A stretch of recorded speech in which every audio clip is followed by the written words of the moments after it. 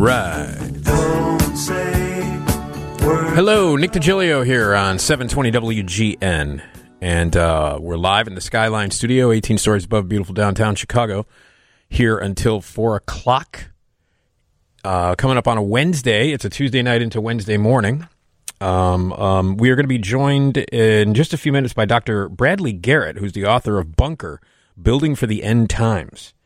He's a social and cultural geographer, an expert on exploration in urban politics and subterranean space. The book is him going into the world of end-of-world preppers who have fully stocked bunkers and all kinds of stuff. It's a fascinating world that Dr. Bradley Garrett explores in the book Bunker.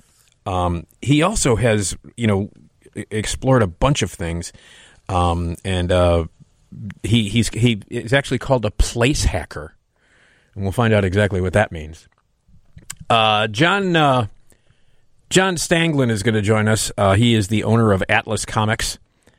He's been on before, and we'll see how business is going during this weird time for Atlas Comics. And if you're a comic book fan, this is a guy who knows his stuff and who has a great store. And I know a lot of people. Last time we had John on, a lot of people called in and are just huge fans of this comic book store. It's at 5251 North Harlem in Chicago, and it's Atlas Comics, and we'll talk with John. And then Craig Glenday is going to join us. He's the editor-in-chief of the Guinness World Records, the Guinness Book of World Records. The Guinness Book of World Records 2021 arrives on September 3rd. He's the editor-in-chief. It's a book series that sold more than 130 copies since 2005 alone. So I love Guinness World Records. I love the Guinness Book of World Records. I just think it's so much fun. It's really cool. And there's a lot of weird stuff in it, too. So we'll talk all about that with Craig, John Stangeland from Atlas Comics. And in just a few minutes, Dr. Bradley Garrett, the author of Bunker, Building for the End Times.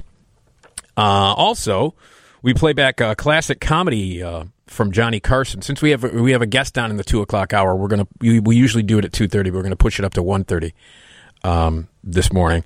Johnny Carson show, you can watch it on Antenna TV every night.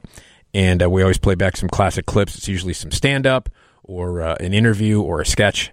The very funny and brilliant Whitney Brown is going to be featured tonight from 1985. He was a regular on Saturday Night Live and did really smart and very funny updates during Weekend Update. He would do bits during Weekend Update. We're going to talk about stores or products or brands that you wish would return because CompUSA comes back from the dead and is going to bring you some tech deals. And we're also going to talk about some other products and brands that came back from the dead, things that you like. We're going to talk about life before the internet and before cell phones.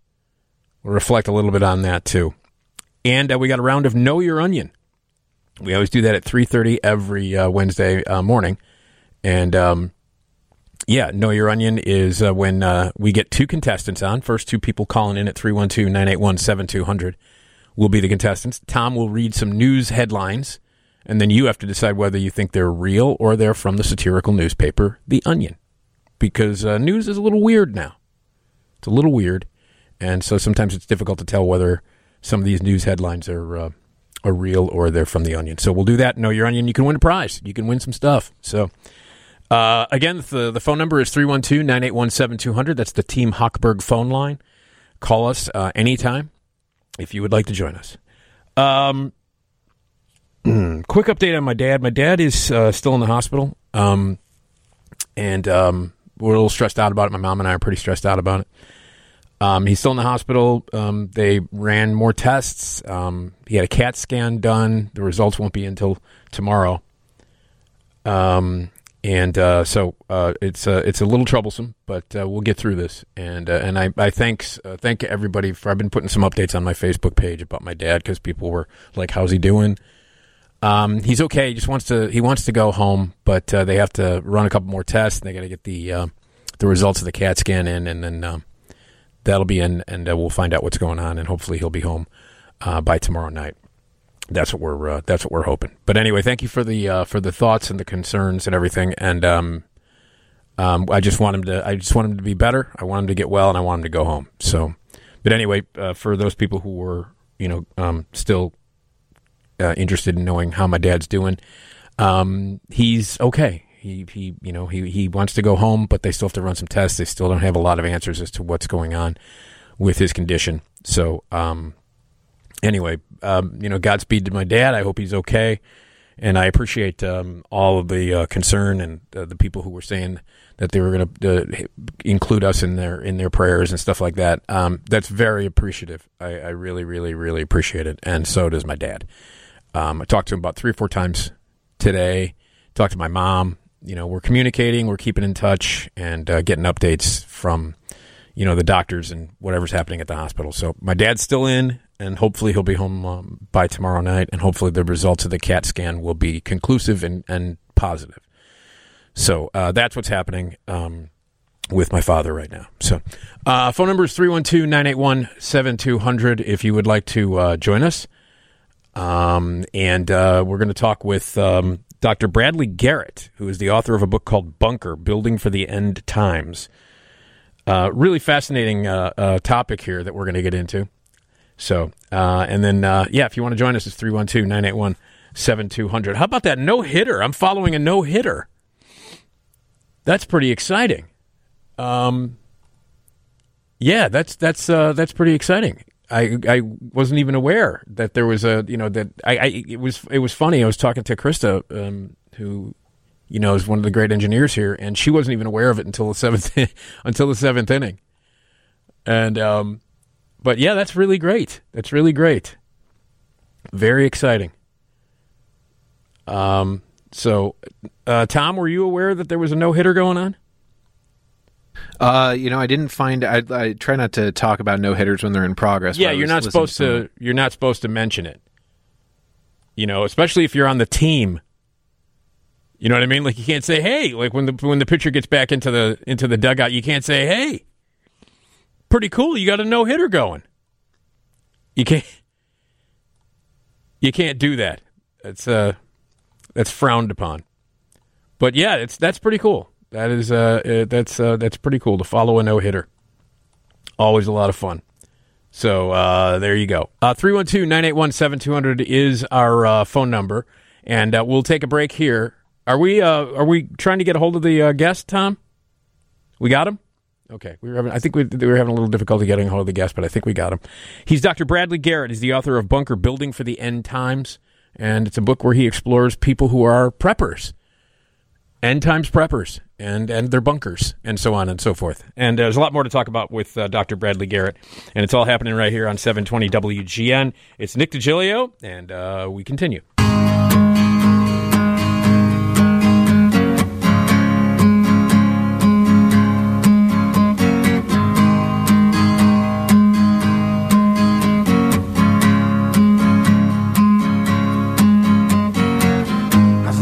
Tall, could have used a few pounds.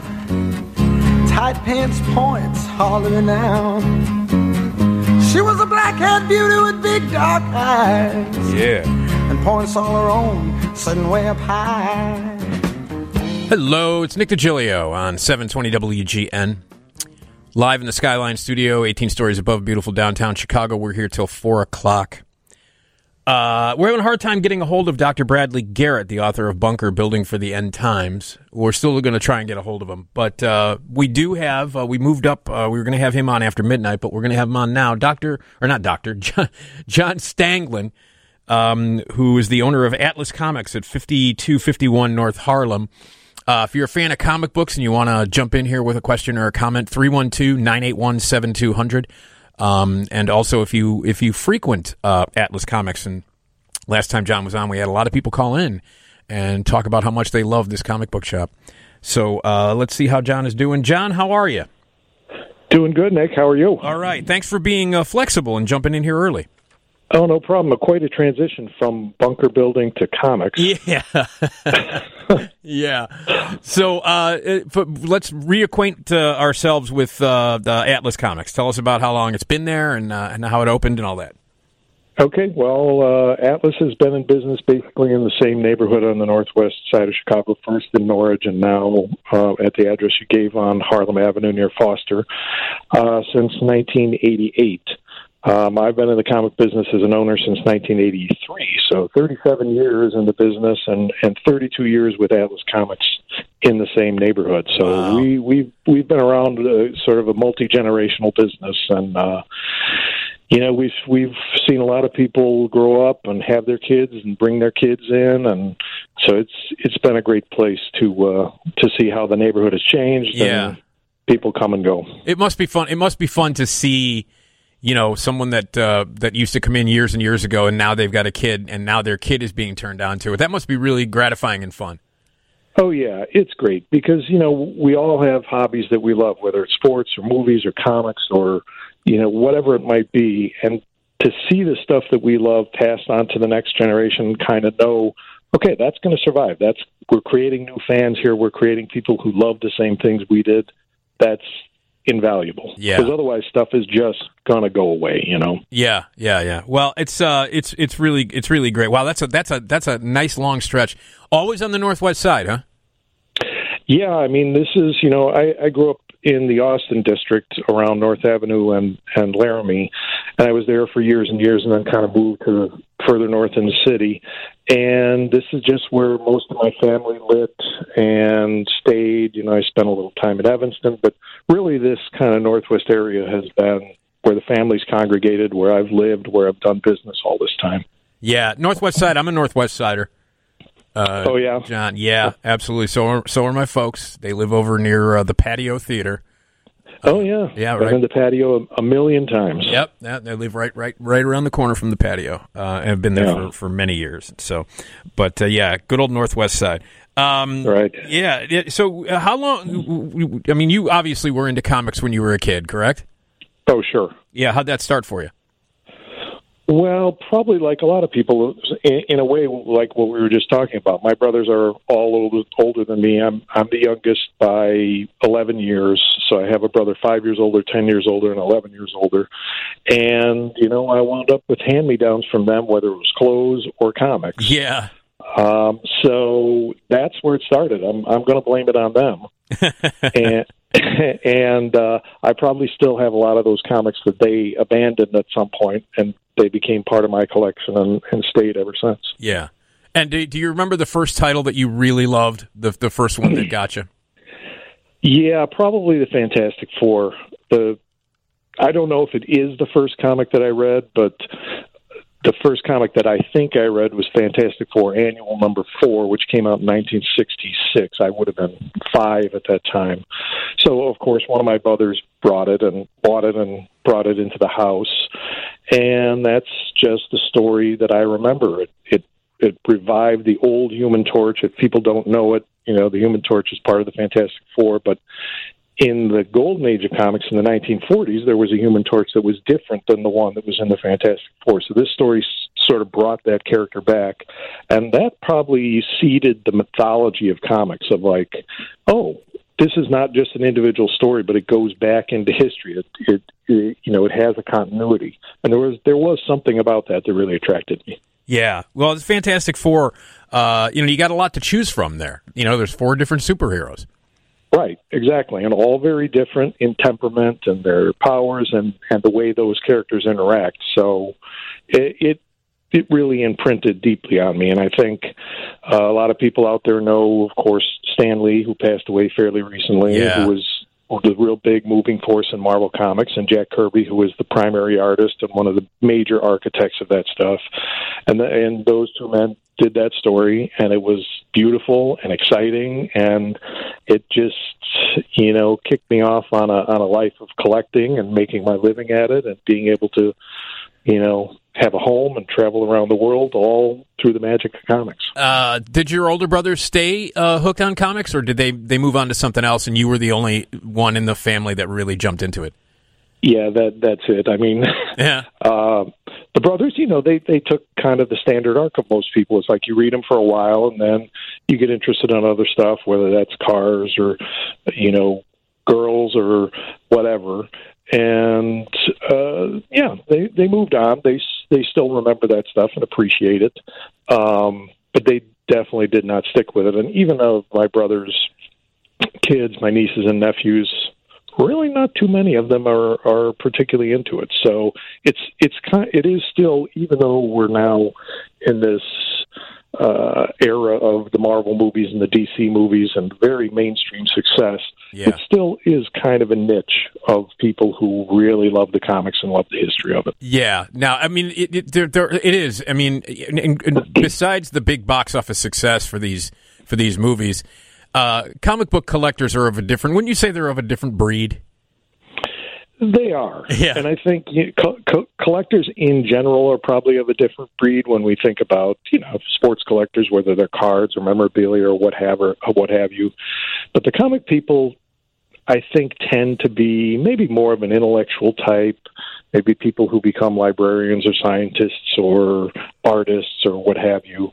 So it is pretty unique. I mean, I think these are generally very smart people and very meticulous people. They love to keep their collections in order and fill up those holes. And so it is a unique breed. They can be eccentric, but they're also very, very smart. Exactly. And it's all people from all types of, all types of backgrounds can be comic book collectors.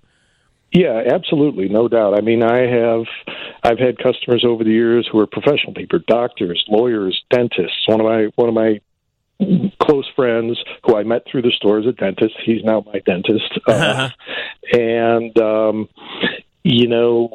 there's also just every kind of person you can imagine, as we were just talking about. Yeah. Artists, writers, professional people, people who work in all different fields. So it's very democratic, that's for sure. Okay. We're talking with John Stangeland. He's the owner of Atlas Comics, which you can go to at 5251 North Harlem.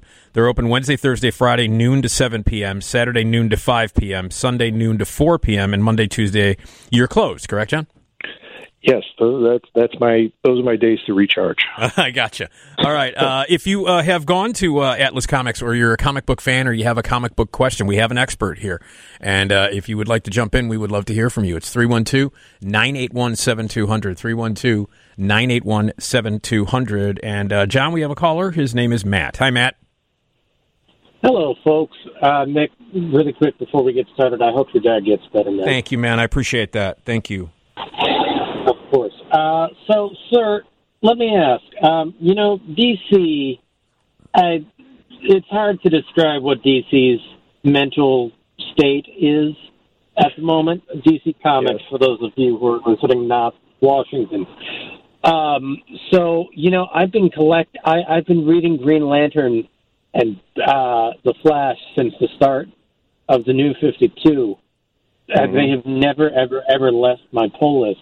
Are they planning on going straight digital with those, or are the big seven still staying print and then everything else is digital?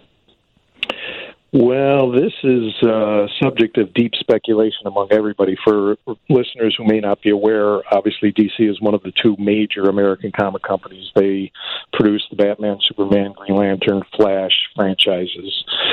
And a few months ago, they decided to change the distribution model for comic shops and retail, and there have been a lot of rumors about the possibility of them abandoning print comics. It does seem like they are thinking more and more in that area, that they may go digital first and then do the print afterwards. Traditionally, it's always been the other way around, that print comes out first and then the digital follows later. But there's been no definitive answer. I would think that they are going to continue print at least for the near future, the next year to 2 years. But again, if people aren't aware, DC Comics was kind of gathered up in the AT&T Time Warner merger. So AT&T, who now owes something like $150 billion in its acquisition of Time Warner, of which DC is part, I think they're just looking for money. They're looking to squeeze the bottom line everywhere they can, and DC is part of that. So my simple answer to your question is, I don't really know, but for the near future, I think print is safe. Let's see what happens after that. All right, Matt, thanks for the call, sir. Thank you, sir, and I'll stop by the shop tomorrow. Great, thank you. I'll see you then. There you go. Okay, Matt. Again, we're talking with John Stangeland. If you have any questions about comic books and the comic book world, if you are a visitor and a customer from Atlas Comics, we would also love to hear from you. And Atlas Comics, again, is located at 5251 North Harlem Avenue. And John, you got a website that people can visit? Yes, www.acomics, so ACOMICS, acomics.com. acomics.com. www.acomics.com. Right. So there you go. John, hold on, okay? You bet. All right, John Stangeland is with us, owner of Atlas Comics. If you have any questions or comments about comic books, if you're a comic book collector or a fan, if you are a customer at Atlas Comics, and I know that they have a lot of loyal customers that go to Atlas Comics. We would love to hear from you. It's Nick Digilio, and it's 312-981-7200, 312-981-7200. We'll talk more with John about comics and comic books and Atlas Comics coming right up here on WGN. But first, we have to take a quick break here because we've got some news right here.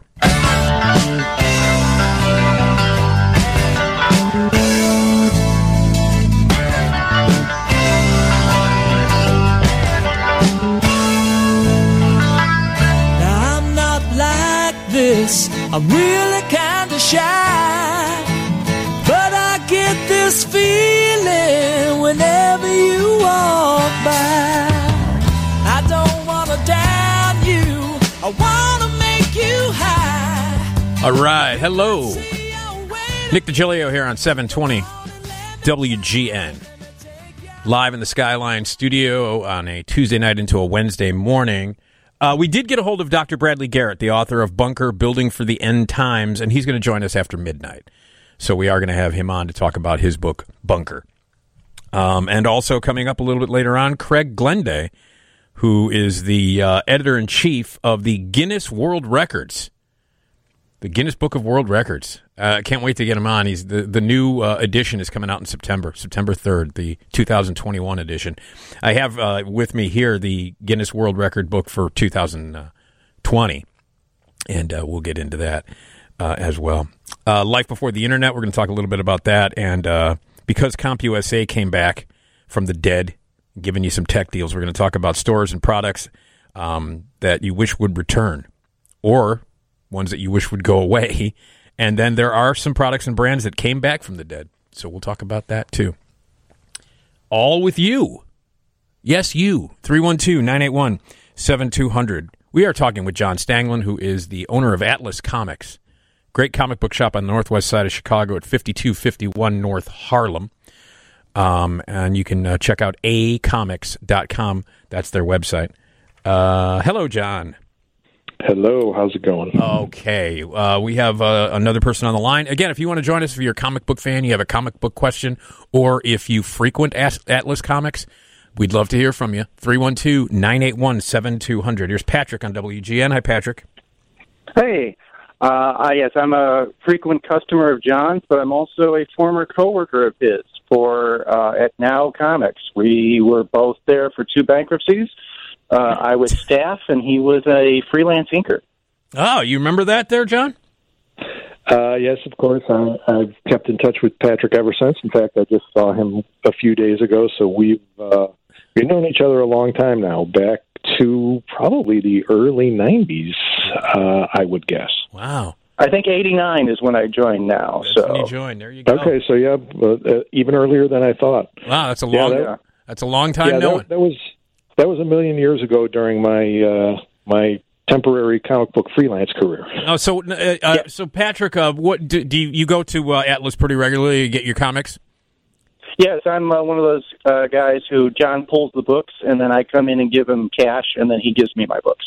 And by the way, that's something a lot of people should do. They should pay in cash, because comic shops, and I think John will agree, are always on sort of tight margins. I know it's great to use a credit card, but if you can pay in cash, that's just a little more for the comic shop to keep. Yeah, which is important. We want to keep these stores, these independent businesses open. It's been a rough go because of many things, including the pandemic. Absolutely. Yeah, there's no doubt about it. Go ahead, Pat. Yeah. Oh, I was just going to say, and John could probably suggest a very good reading list for the guy with the bunker when he gets on. Yeah, if the end times come, I've got a lot of reading material for people to take with them. Yeah, you'll be all set. Yeah, everybody will be set. Get your comics and stack them up and be ready to read. Right. Patrick, do you have a favorite title? Let's see. Currently, trying to think right now. There was a couple of independent books I liked. There's one that's a little more adult. It's called Money Shot. It's a science fiction book for adults. It's about astronauts or scientists who fund a project by basically doing adult stuff on camera to fund this Stargate. And it's by an independent company, and that's a fun read. Yeah. And then I'm trying to think what else has been recently grabbing my attention. Oh, Immortal Hulk is a good one from Marvel. Oh, okay. It's the Hulk, but sort of seen through a more horror style lens. Oh, that's cool. So, it's very cool. Yeah. It's been very popular. I guess it's actually coming to an end, not because it's not popular, but because the author has decided, there's a time to end it. Yeah. So, but it's a very good series. Okay. All right, cool. Patrick, thanks for calling in. Good to hear from you. Oh, thanks. Okay, take care. Patrick is one of your regulars, huh, John? Patrick is a regular, and as I said, I've known him for a long time. Back, I don't know how many people will remember the publisher Now Comics, one of Chicago's few comic book publishers, and they put out things like Speed Racer and Green Hornet and Fright Night. If people know who Alex Ross is, the very well-known illustrator at Marvel and DC, painter. He's done the poster for the Academy Awards. He's done TV guide covers. He's from Chicago, and he started at Now Comics. Oh, wow. Yeah. Yeah. Now you were working in the comic world, though. Patrick mentioned that you were an inker. Yeah, exactly. I mean, everybody knows inkers as tracers, which is essentially what the job is. Going over the penciler's line work with ink so that it's reproducible, and it does require some artistic talent, and it does require a good facility with good technique with ink work. And I started out kind of wanting to be a penciler, but kind of got shoved in towards the inking, and it was a good career for 16 or 17 years. I worked regularly and was able to put down a down payment for a house, and it was a lot of fun because when I was a kid, that is really what I wanted to do. I wanted to be the artist, person who created the comics, and I never quite reached the high highs, but I was there. I was up in the Marvel offices. I worked for Marvel and DC and Image Comics and a number of other people. So it was fun. It was a little childhood dream fulfilled. Didn't they mention that in one of the Jay and Silent Bob movies? Yeah, it's in Chasing Amy. Chasing Amy, right? Yeah, that's right. Right, where they use a tracer as a real pejorative. Right. And it's a great scene, and I mean it is largely true. I mean we're kind of the bottom rung of the creative area of comics, but you know what? Like I said, it was still fun to be part of the industry, however small. Wow, that's cool. I'm glad you got to do that. That's really great. That's really, really great. Okay, we couldn't. Speaking of Jay, we just said Jay and Silent Bob. A listener who was at work, he couldn't stay on the line, but he's listening at work. Jay asks, what's the most valuable comic book that has passed through your doors? I think we talked a little bit about this the last time I was on, but the thing that I've had within the last couple of years, strangely enough, was a coverless comic. Usually a coverless comic isn't really worth very much. But I was able to purchase a copy of Detective Comics number 27 without a cover. That is the first appearance of Batman. And when I bought it, I hate to admit it, I didn't even really know exactly what it was. I'm like, these are early issues of Detective Comics. It's probably one of the early appearances of Batman. It wasn't until I took a closer look that I realized what it was. So it was, it went up at auction, and even without a cover, it sold for over $25,000. Wow. Yeah. Wow, that's amazing.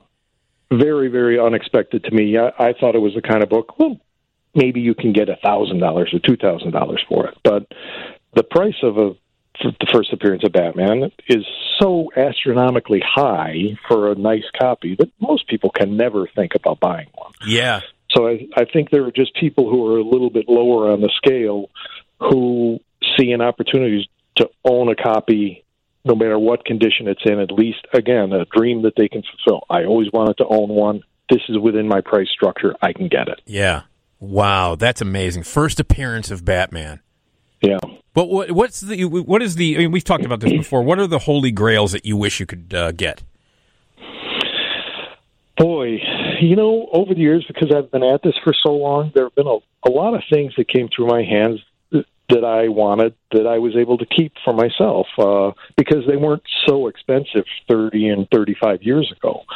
So the books that I really wanted to own when I was young were most of the early Silver Age Marvel books from the 60s. So I wanted a complete run of Thor comics. He started in Journey into Mystery, and Marvel's version of Thor is still going today. And I did complete that when I was young. I had his first appearance and every succeeding issue. I wanted to have X-Men one. I was able to get a copy again. This is, probably in the early 80s when, it came into the store and I paid a few bucks for it, and I could probably have sold it for $50 at the time, but I just held on to it myself. First appearance of Iron Man in Tales of Suspense 39. So a lot of those books that I really craved when I was younger, I was able to get. Yeah. But even back then, Action Comics #1 with Superman, forget it. Even back then, I couldn't afford it. Yeah. And same thing, Detective 27, all those early Golden Age books, Captain America 1, I could never afford those even back then. Yeah. Okay, John, hold on. John Stangeland is with us. He's the owner of Atlas Comics, 5251 North Harlem Avenue, a great independent comic shop, and you should support them. And if you're a comic book fan, you need to get out there. It's acomics.com, acomics.com. All right, John and I will continue the conversation, and we would love to hear from you. If you're a comic book collector, if you have a comic book question, if you frequent Atlas Comics on Harlem, 312-981-7200.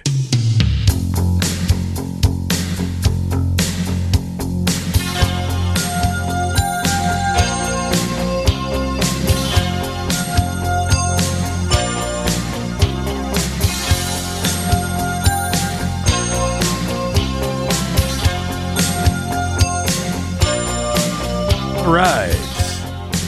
Hello, it's Nick Digilio on 720 WGN. We're live in the Skyline studio here till 4 o'clock, as we are every weekday morning from 11 p.m. to 4 a.m. Coming up at 4, after my show, we go over to Bradley Place on the TV side of WGN, get some early morning news from that great group. And then at 5 o'clock, the legendary Bob Surratt has your morning drive. 312-981-7200. That's our phone number if you would like to join us. The news is next from the Northwestern Medicine Newsroom. John Stangeland is with me. He is the owner of Atlas Comics at 5251 North Harlem Avenue. We're talking about comic books and the comic book store and so on and so forth. John, the last time we had you on, Atlas was in a little bit of needed some help from the community. How are things going now? It turned out very well. You guys were terrific in helping out with us, raising money through our Indiegogo campaign. It went just fine. We were able to meet all our obligations at the store and survived to reopen at the beginning of June. And things have been returning back to some semblance of normalcy, kind of the way we're all reacting to the crisis is not exactly normal, but it's semi-normal.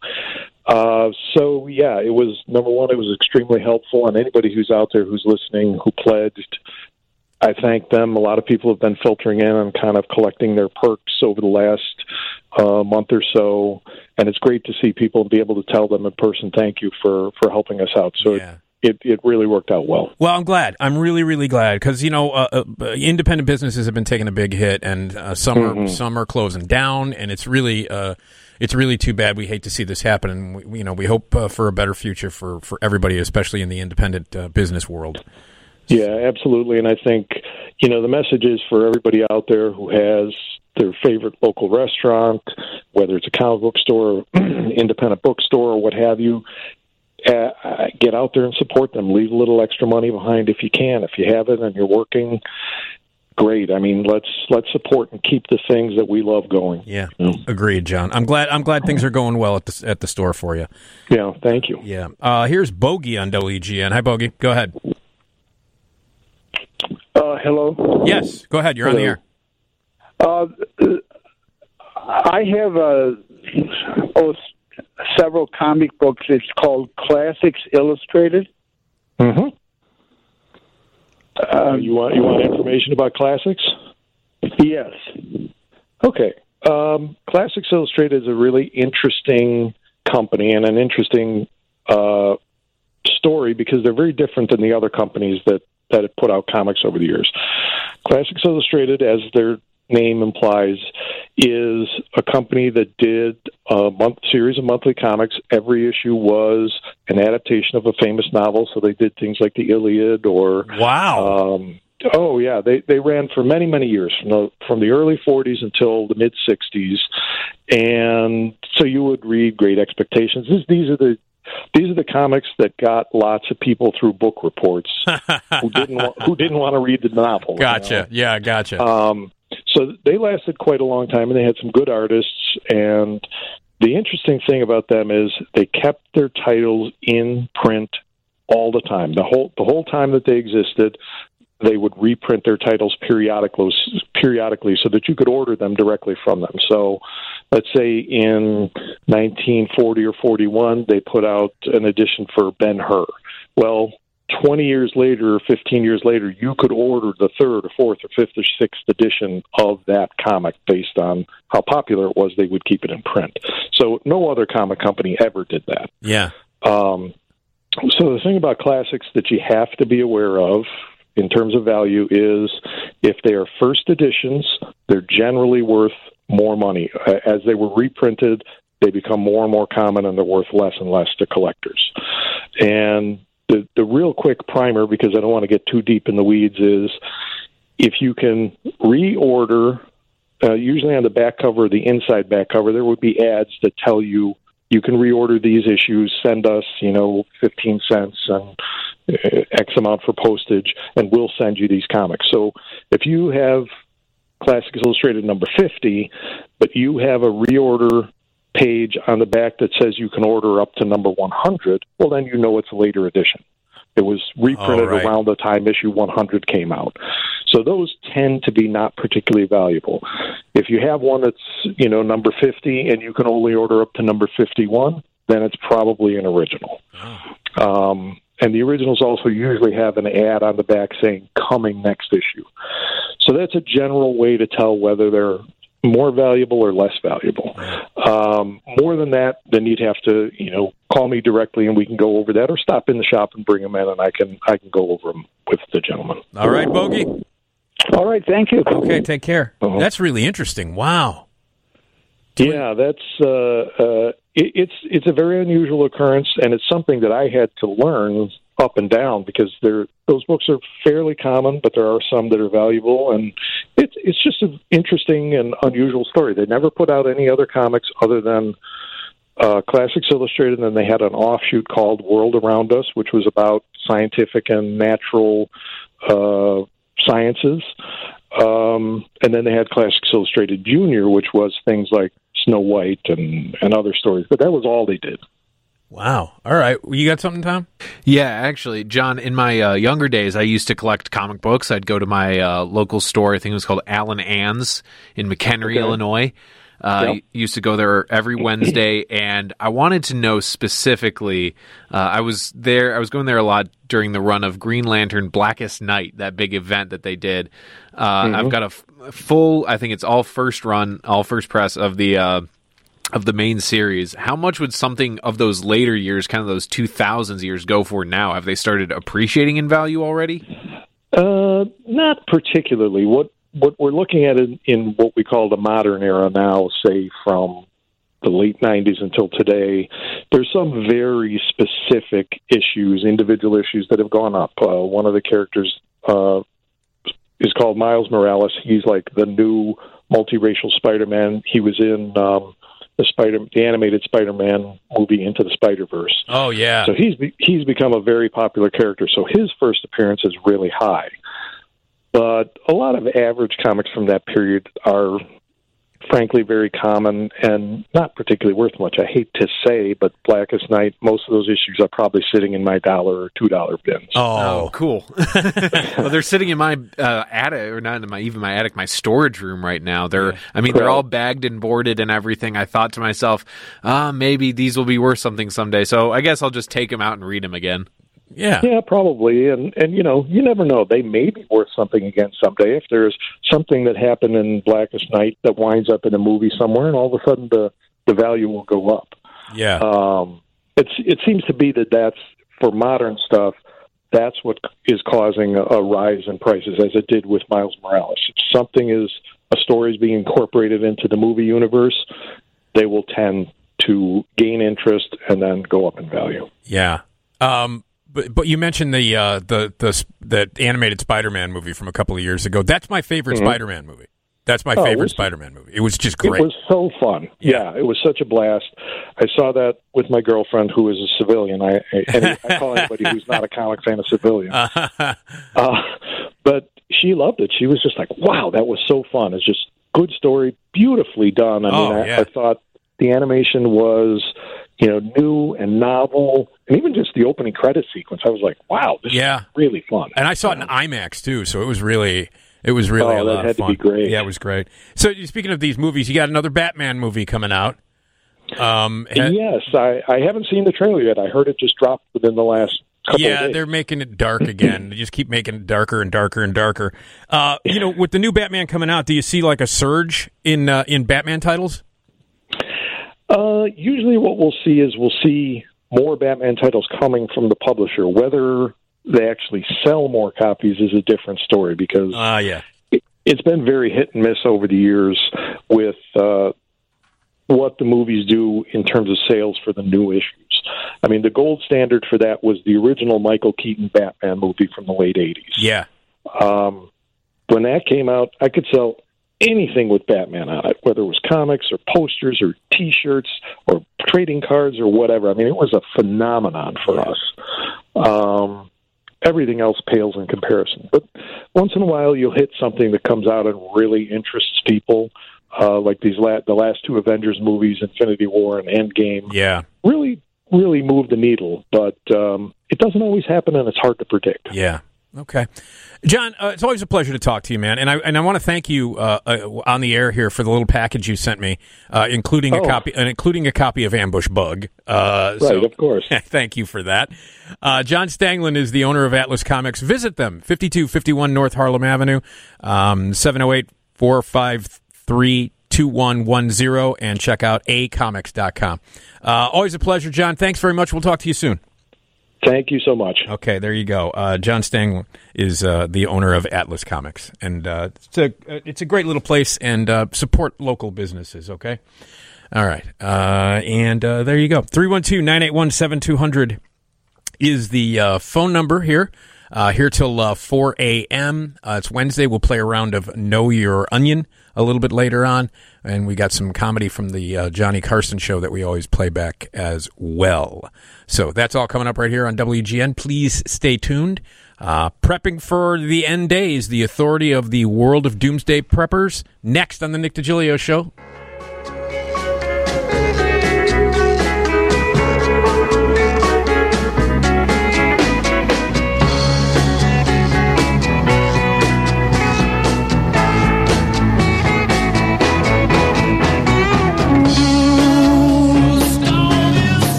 Hello, Nick Digilio on 720 WGN, live in the Skyline studio here until 4 o'clock. We're going to talk with Craig Glenday, who is the editor-in-chief of the Guinness Book of World Records. The new edition comes out, the 2021 edition comes out on September 3rd, and we'll talk to him. Right now, though, we want to welcome Dr. Bradley Garrett to the show. He's the author of Bunker, Building for the End Times.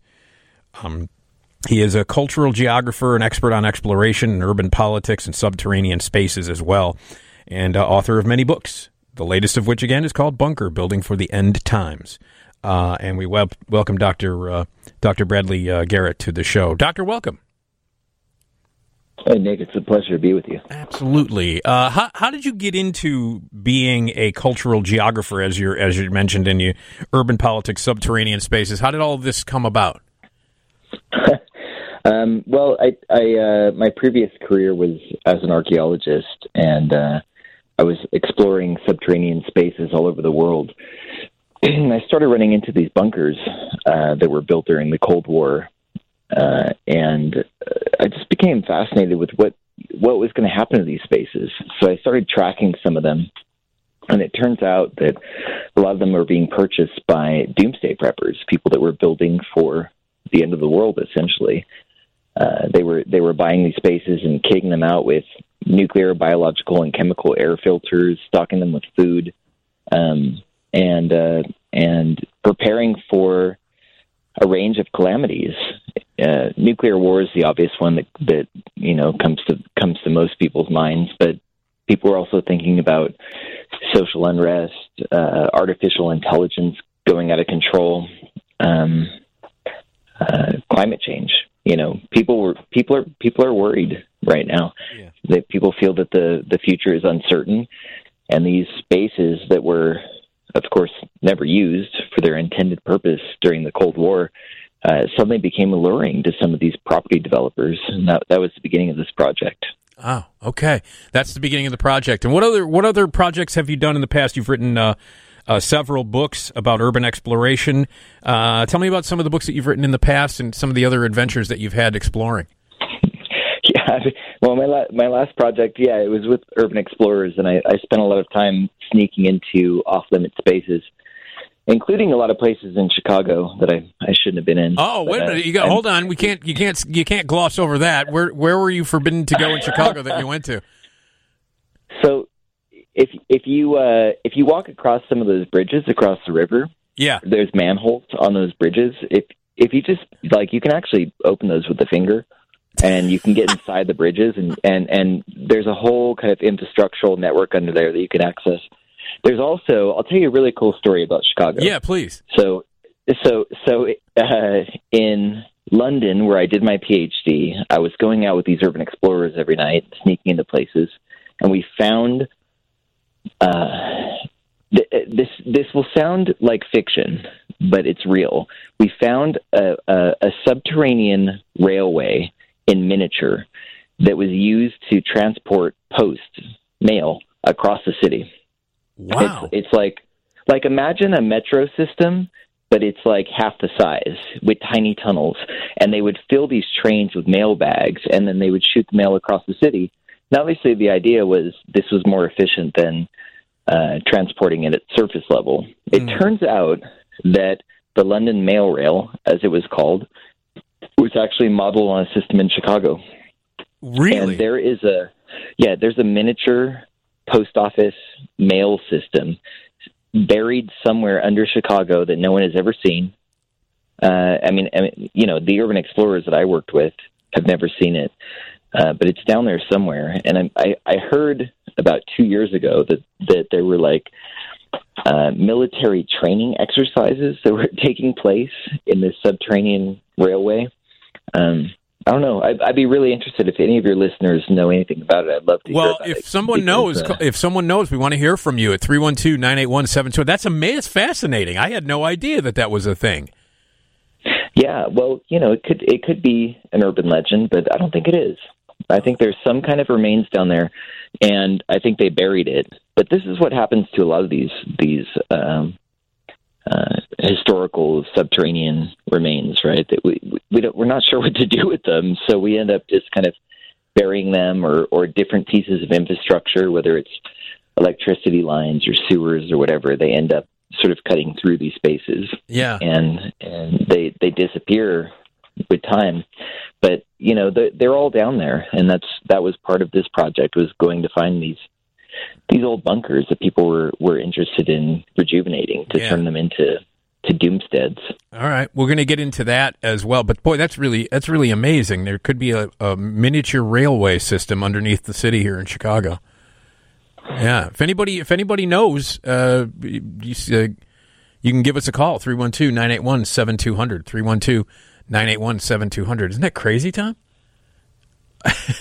Yeah, now I want to find it. Now, Brett, do you plan on coming back and maybe going on that expedition? My family's from Elgin, so I come back all the time. And yeah, I've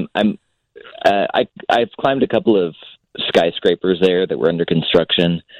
I won't mention what they are in case the property owners get frustrated, but Chicago is absolutely fascinating. I mean, the layers of infrastructure underneath the city and the new construction taking place above the city. Yeah, it's just a playground for exploration. Yeah, it's a great city. It really is. Okay, Brad, hang on. Okay. Okay. All right. Dr. Bradley Garrett is with us, author of Bunker: Building for the End Times. He's also an urban explorer, a cultural geographer, and he goes through subterranean spaces. We'll talk more about that. That's amazing. Might be a little miniature railway somewhere beneath the city here in Chicago. Okay, more with Dr. Bradley Garrett coming up, and we would love to hear from you if you know anything about this railway or any other things. 312-981-7200.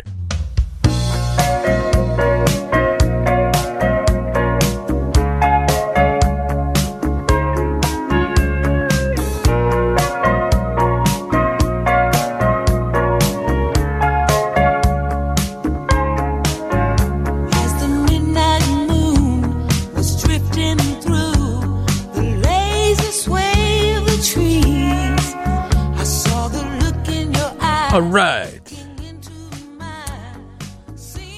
Nick Digilio here on 720 WGN. And we are live in the Skyline studio here until 4 a.m. It's a Wednesday morning. 312-981-7200. My guest is Dr. Bradley Garrett, author of Bunker: Building for the End Times. And he's an urban explorer, a cultural geographer, and explores urban politics and subterranean spaces. And he's written several books. Welcome back.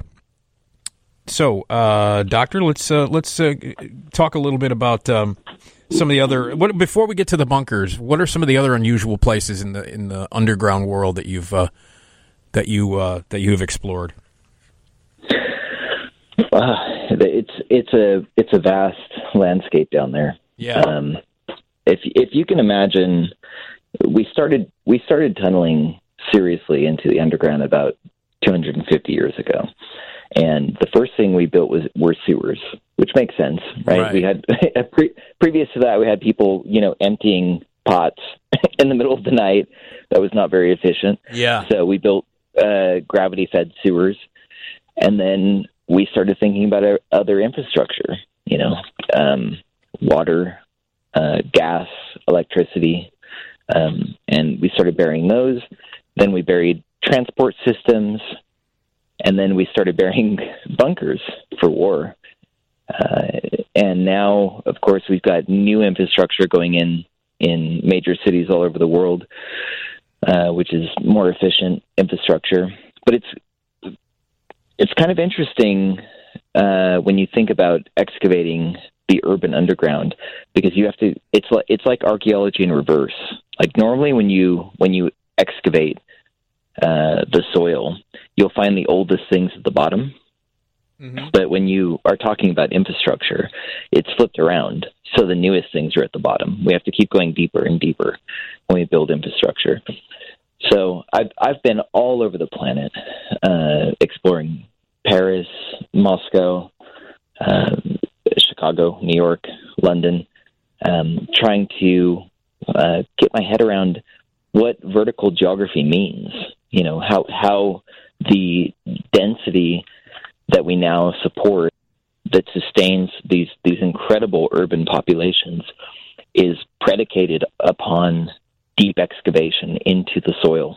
If those infrastructural systems didn't exist, there's no way we could have built the societies that we have. And of course, now we know in the middle of this pandemic that it's also a gateway to disaster. Putting all these people in tight, confined spaces, it opens up the possibility for things to go wrong. And the Doomsday preppers that I've been hanging out with over the past couple of years are really attuned to this. And some of those subterranean spaces that I used to explore with the urban explorers have now become spaces to sort of buckle down and ride out the inevitable disasters that will befall all of us. So you've been described as a place hacker. What exactly does that mean? Imagine, so everything, the lives that we live are a fiction, right? We've created a society that functions in a particular way, and that's dependent upon very fragile infrastructures. It's dependent upon infrastructural supply lines, trucks bringing in food, grocery stores operating, restaurants being open. All of those things are human creations, and that's the advancement of society and civilization. But what happens eventually is that we all become sort of blind to the infrastructure. It becomes a kind of magic. You put your trash can out and it disappears. We don't really know where it goes, right? Yeah. I mean, no one's really interested in trying to figure that out. But it's kind of like the operating system on your phone, right? Like you click the app and it opens and it functions, right? You don't really want to know who built the app or why they built it, or there's a whole background there. So my idea of place hacking is that places that we normally interact with are like that operating system on your phone. It's just something you open and it functions. But if you get into the code and you start pulling things apart, there's an analog there to understanding code, understanding how things are built, understanding infrastructure, water systems, sewer systems, waste systems. All of that is a kind of a hack, right? Because once you understand how that stuff functions, then it puts you in a position of power, right? It gives you some agency back. You understand how those things work, and that's why I think of it as a hack, right? Because it's not necessarily knowledge you're supposed to have, but it gives you a position of agency if you can retain that knowledge. Okay, so there you go. Now, your adventures in place hacking got you in a little trouble with the UK government. Can you tell me about that? Yeah, we so earlier we were talking about the mail rail, the subterranean railway. We found that in 2010, and it had been mothballed in 2001, I think. So the post office decided that it wasn't financially expedient to keep using this thing. And when we went down there, we found the trains still running, the lights still on, and what are you going to do when you find it's an empty system down there. So of course, we turned on the lights and started a train, and we drove down the tracks a bit. But here's the thing about train tracks is that if you don't do maintenance on them, like all other infrastructure, they get a bit warped, and we derailed the train. Oh no! And yeah, it wasn't. We didn't do it on purpose, but anyway, police got involved, and we ended up in court. I have to say the British courts are pretty forgiving. They could understand why we would want to, ride a train that was built in the early 1900s that no one had seen in a decade. But we still had to pay a small price for what we had done. Yeah. Now, how many people were you with? How many of them were you? The explorers that I worked with there were about 20 of us that were active, and probably a dozen of us that were going out 3 or 4 times a week. And we were finding incredible things. It's hard to relay to people, but we got into the subterranean infrastructure, telecommunications infrastructure that was connecting London to New York City. So all of the financial transactions, for instance, that go over fiber optic cables and pass through submarine tunnels, we actually accessed those tunnels, and we were staring at the cables, that were facilitating billions of dollars of transactions every day. We got into these bunker systems that were constructed during the Cold War that were developed specifically to evacuate government officials in the event of a nuclear strike on London. Wow! We found incredible spaces down there, and it's hard for many of us to imagine, given that most of us live paycheck to paycheck and struggle to keep a roof on the house or whatever, or pay the rent. It's hard to imagine the government just blowing all this money on kind of, superfluous infrastructure, but it's all down there, and it's available to find. And it began to feel, I started that project with the Urban Explorers as a researcher, but it began to feel like investigative journalism. Like we were revealing all of this kind of, bizarre stuff that people were actually quite angry to find out was built with taxpayer money. Yeah. Yeah, I can understand that. Now, when you go on these explorations, do you guys bring, video cameras and record things and all that stuff? Yeah, absolutely. Yeah, we take cameras, video cameras, extra light sources, because inevitably you'll your head torch is going to die, your headlight's going to die, your phone light's going to die. You just have to keep yourself going. There were times when we would spend 3 days underground, and you would have to kind of wiggle from one infrastructure to another. The most incredible place I ever explored was Minneapolis, actually. Really? We would sort of carve our way through the soft sand underneath the city, and we could connect from a sewer to an electricity tunnel, and then pop out in these kind of vast cavernous spaces. The underground of Minneapolis is like Swiss cheese. Really? And you can literally move through it with a spoon. It's hard packed sand underneath the city. Wow. But you can go down there and you can dig it out, and you can move through it like a worm. It's absolutely bizarre. That is so strange.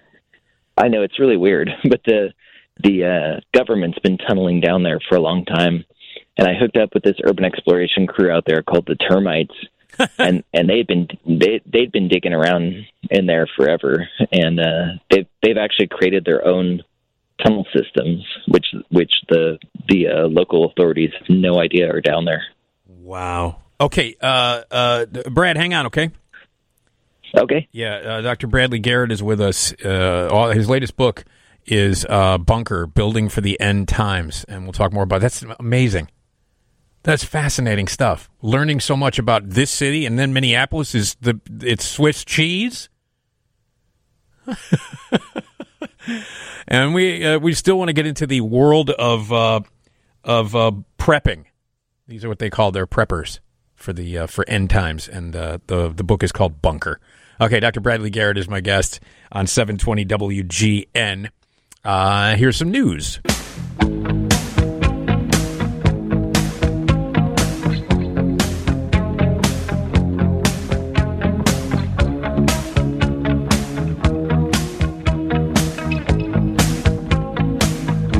Every breath you take,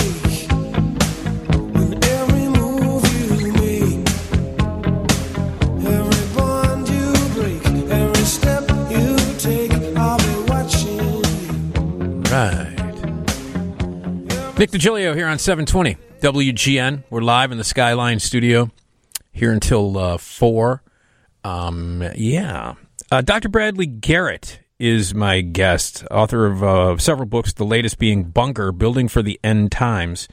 This is when he went into the world of prepping and explored some bunkers. 3.7 million Americans are prepping on some scale, and we'll get into that. And here is Brad. Brad, welcome back. Hey, good to be back, Nick. All right, man. We have someone on the phone here, and it's Carrie. Go ahead, Carrie. Oh, hey, Nick. Fascinating topic. But yeah, come to Chicago and dig. A lot of that railway system is actually still there, from what I understand. It was completed in the early 1900s. I think around 1909 is when it was in its heyday. It was initially, in true Chicago fashion, it was corrupt. It was the company that was given the land rights or underground land rights to do it. It was supposed to be, from what I understand, to lay communication cables, like you've been talking about, and telephone lines, things like that.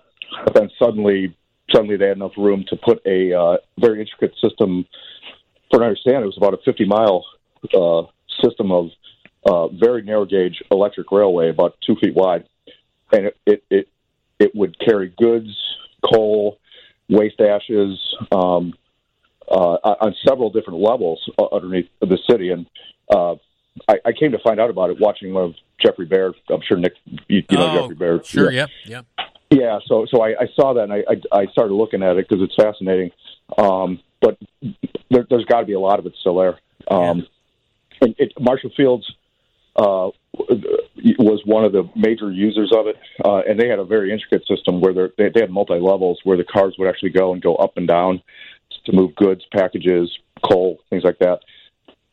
Wow. And the tunnel system is actually most famous for the 1992 Great Flood of Chicago. Yeah. That was what breached. It was one of those tunnels. And I think it was around LaSalle and Kinsey, right by the river. That's exactly where it was. That's exactly where the whole thing started. That's where the workers were. That's where it breached. It flooded everything because it just flooded all this. So it's all there somewhere. So if you want to come and dig, please do and let us know. Yeah. All right, Kerry. Thank you so much for the information, buddy. Thanks. Take care. Take care. That's cool. How about that, Brad? Wow, Kerry, that was awesome. What I normally do, since I'm a geographer, is I get historical maps.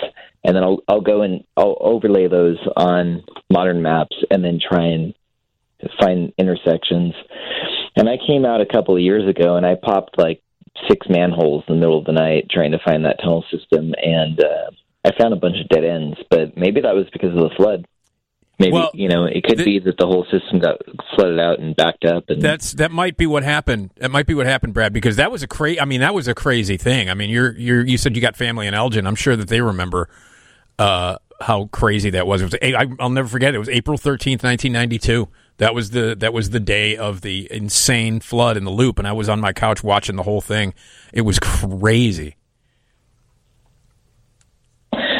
This is what I mean. The more complex societies become, the more potential there is for disaster. That's a fact of life. Yeah. Yeah. So, this is how I got interested in Doomsday preppers because, they're thinking about these things all the time. Right. What could go wrong? Right. And the more complicated society gets, the more things can go wrong. What's the prepper culture like? Can you give me a little impression about that? Well, the last 3 years, I've spent time with people building multi-million-dollar subterranean skyscrapers, and people who are just, building, going totally off-grid, building solar panels and battery backup systems and wind turbines in their backyards. The prepper culture is actually extremely diverse in terms of social, political, religious ideologies. People across the board have this sense of unease that I think many of us felt before the pandemic, and now we feel in very visceral terms. Absolutely. That things are not quite going in the right direction, and so people are just bulking up their ability to deal with disaster. It's really about resiliency, a little bit of stockpiling, but mostly about community, which is something that, in the last 20 or 30 years has really fallen off the radar for a lot of us. Yeah. So a lot of people are meeting their neighbors again and thinking about how to get through things together, and that's a crucial part of prepping. So, when I started working on this project, I expected to find a bunch of sort of, I don't know, right-wing, paramilitary, paranoid weirdos. Yeah. And actually, I found a lot of very sincere, genuine, cool people who were just wanted to be able to take care of themselves and their community, and not necessarily have to lean on the state or the government to be able to do that. Yeah. Were they welcoming to you? This community? The people who were living in the communities that I visited, they were very welcoming. But the people who were building those communities, I came to call them the dread merchants in the book. Their whole business model is predicated on sort of stoking our fears. Yeah. Right? So if we're worried about whatever it is, climate change, social unrest, war with China, whatever people are concerned about, if you're selling bunkers or freeze-dried food or water supply or whatever it is, it's in your interest to stoke everyone's fears and get everyone worked up. Yeah. And so, I got a very different narrative when I spoke to the people who were selling this stuff, as opposed to the people who were living in those communities. The people who were living in those communities that I visited over the past 3 years were very welcoming. They're very, very inclusive. I don't know. I almost want to say wholesome. They're like just cool people. I enjoyed spending time with them, and they were not anxious as I expected. They were actually just they're very much at peace, more than most of us, because like most people, I live paycheck to paycheck, and I showed up there to write a story, and I suddenly ran into these people who said, if we need to button up this bunker and stay inside for 3 months or 6 months, we could do that. And it kind of blew my mind, because I don't think that way, or I didn't think that way. So you learned a lot in writing this book, especially about the people who are prepping and that community. I certainly did. I've been depending upon infrastructure that I trust. I expect that when I leave my house, I can go to the grocery store and get what I want. Yeah. I want fruit and vegetables out of season, and I want to click that button on Amazon and get something tomorrow. If it doesn't show up in 48 hours, I send an angry email. We've all become so dependent upon these very fragile systems that were built. Just like the subterranean infrastructure of cities, it's built in some kind of magical realm that we don't understand. Yeah. And we've all found out during this pandemic what happens when some of those infrastructures start to break down. Yeah. And the hand sanitizer and the toilet paper and the water and the, pasta disappears.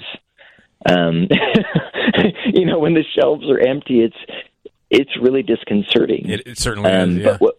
But what all of the preppers told me is, when times are good, that's when you set things aside. Yeah. And then when things get lean, you make it through. And what I came to realize is that's the way we've all lived for a long time. Yeah. Yeah. For millions of years, right? You prepare for winter, you stockpile, you hunker down, you depend on your community. And it's only been in the last couple of decades that we've sort of forgotten that mentality. So I don't think prepping is something new. I think it's actually a return to the old ways. Yeah. Okay. Hold on a second, Brad, okay? Will do. Talking with Dr. Bradley Garrett, who's the author. His latest book is called Bunker, Building for the End Times. Fascinating stuff, and exploring a community of people who are prepping. And we're going to get more details on it and talk more about the book with Dr. Bradley Garrett right here on 720 WGN.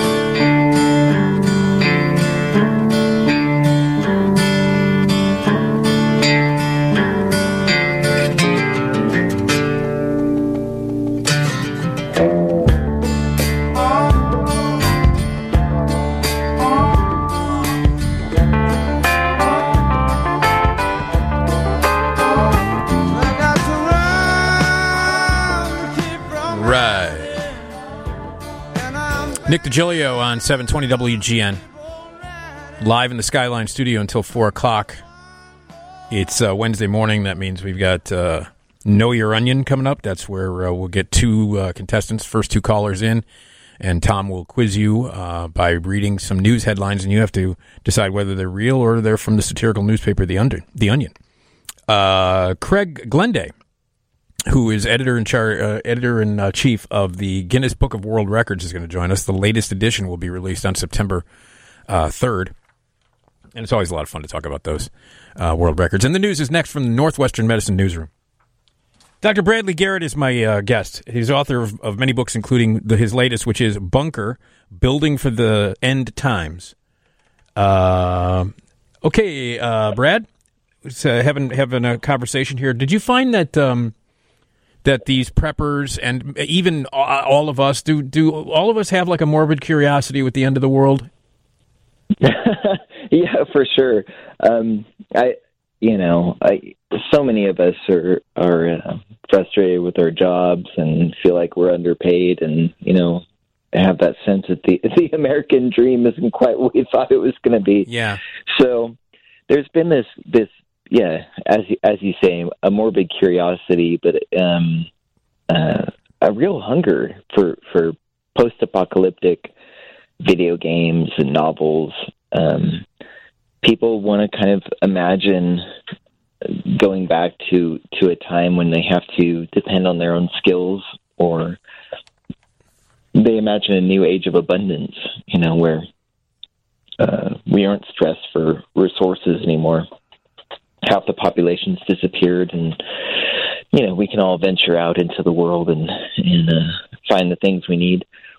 I have to say that since the pandemic, a lot of that has vanished.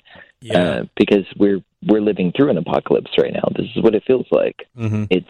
It's not what we expected. You don't get to gas around robbing people in the middle of the night. It's more of a kind of slow stamina required to figure out what the hell is going on. Yeah. What is going to happen next? A lot of the bunker builders that I've been hanging out with, they build for a specific period of time. So they build for 3 days or 3 weeks or 3 months or 5 years, whatever it is. And I asked them about that. It seems arbitrary. Like how can you prepare for 3 months? How do you know that the thing you're preparing for is going to last 3 months and 3 days? Right. And they told me it doesn't matter because we're prepping for the present. Right? It's not actually about the thing that might happen. Yeah. It's about giving yourself a sense of peace now that you've got an insurance policy in place, and you can make it through a period of time. And at the beginning of the pandemic, I called some of the preppers that I knew that were living in South Dakota, and I said, what's going? Are you pulling the trigger? Are you going out there? Are you gonna button up the bunker and stay in there? And they said, "Yep, we're all out here. We're doing our 14 days of self isolation." And then we emerge into this kind of community of bunker enthusiasts, and we know that we're safe. But and this is interesting. They said, more importantly, we know that by being here, we're not putting pressure on communal resources. We don't have to go to grocery stores. We will not end up in a hospital. Right? We're not going to stress out frontline workers. So they saw it as actually a gift to everyone else. It wasn't about saving themselves. It was about giving something to everyone else. Yeah, that's interesting. And, that's an interesting way to look at it. I wasn't expecting that. It was a surprising turn in my research for the book. Yeah. This community that you're talking about is in South Dakota, and it's the X Point bunker community. Is that what they call it? That's right. Yeah. These are bunkers that were built during World War II, and they were built to store munitions. So basically, they had bombs in them during World War II. Oh. And now families are starting. Obviously, are long gone. They decommissioned the base, but it's 3/4 the size of Manhattan. Jeez. It's a huge space. Yeah. Oh. And there's about 40 families that have moved into there, and they've got water infrastructure up and running. A lot of people have generators and wind turbines, battery backup systems, and they're cool people. Yeah. They're a lot of fun to hang out with. That's amazing. But they're building themselves a new community, and they call it the X Point because they imagine it as the point from which humanity is going to reemerge after a great calamity. And I asked them point blank, is this pandemic the calamity you were waiting for? And they said, this is just a warm-up for what's coming. Jeez. Wow. Tell me about this insane survival condo in Kansas. Yeah, survival condo, man. So I met this property developer who used to work for the Department of Defense. And he built bunkers for the government. And when he wrapped up his contracts there, he bought an Atlas F missile silo for $300,000. Wow! And started building a subterranean condominium complex. I don't know. It's hard to describe. I call it a geoscraper in my book. Yeah. It's it's like the opposite of a skyscraper. It's like inside the earth rather than on top of the earth. Right. I don't quite know what to call it. But if you flip this thing over, it's 200 feet deep. So if you flipped it over, it would be the second tallest building in Kansas. Wow. And yeah, and he bought it for $300,000, and then he spent $10 million turning it into this 15-story subterranean condominium complex. That's amazing. And yeah, you can Google it. Oh, okay. You can look at the photos. But you won't believe it's real. You'll think this is Photoshop, or it's like I'm being duped or whatever. Yeah. I can promise you, I spent 2 or 3 days inside this thing. It's very real. It's got a shooting range, a swimming pool, a cinema, a bar. That's amazing. That's unbelievable. There's a dog park down there. I mean, it's the most incredible thing you can imagine. But here's what's really disturbing. I asked the guy's name is Larry Hall that built it. Okay. And I asked him, why did you decide? I mean, what could possibly motivate you to spend $10 million building this thing? And he said, when I worked for the Department of Defense and I realized what I was building their bunkers for, I knew I needed my own. Mm.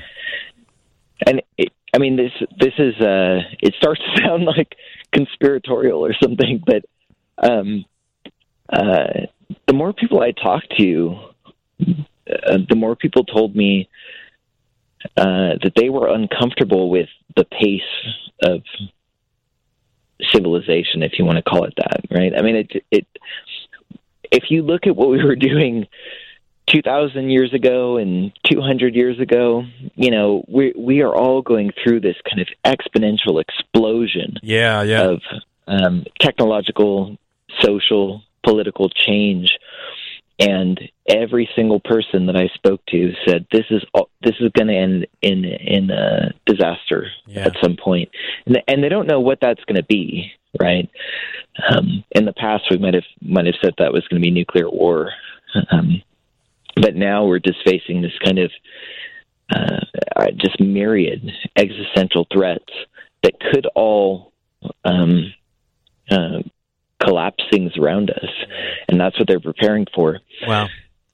Larry Hall was on the far end of that thing, though, building his $10 million subterranean skyscraper. Yeah, jeez. Well, that's something, man. This is fascinating stuff. Do you have a website where people can check some stuff out and have a link to the book? Yeah, my website's bradleygarrett.com. You can find me on social media. I'm Goblin Merchant everywhere on Twitter, Facebook, Flickr, whatever. Yeah. All right. And if anyone wants a signed copy of the book, send me a message. I'll get one to you somehow. That's great. Bunker, Building for the End Times is available now.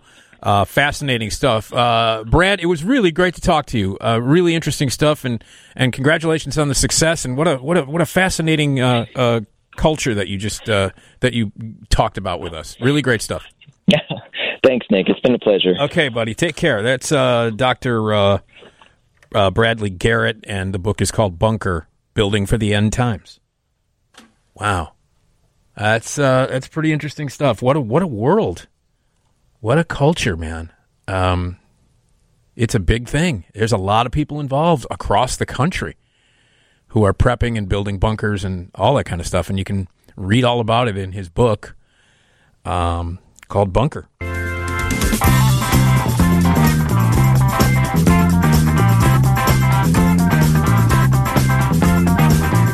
After midnight, we're gonna let it all hang down. After midnight, we're gonna chug a lug and shout. Hello, Nick Digilio here on 720 WGN, live in the Skyline studio, here until 4 o'clock on a Wednesday morning. Craig Glenday is going to join us after 2 o'clock. He is the editor-in-chief of the Guinness Book of World Records. The new edition comes out September 3rd. And we'll have a lot of fun talking about that if you want to jump in to talk about some world records, some of the craziest ones, because there are so many weird ones. 312-981-7200. At 3:30 every Wednesday morning, we play a round of Know Your Onion. This is when we take the first two callers who are our contestants. They each play a round. Tom will read you a news headline, and you have to guess whether it is real or from the satirical newspaper, The Onion. And then you win things. You like things. Things are good. You enjoy things, don't you, Tom? Yeah, here and there. Yeah, especially when they're free and you win them. The free is good. Yeah.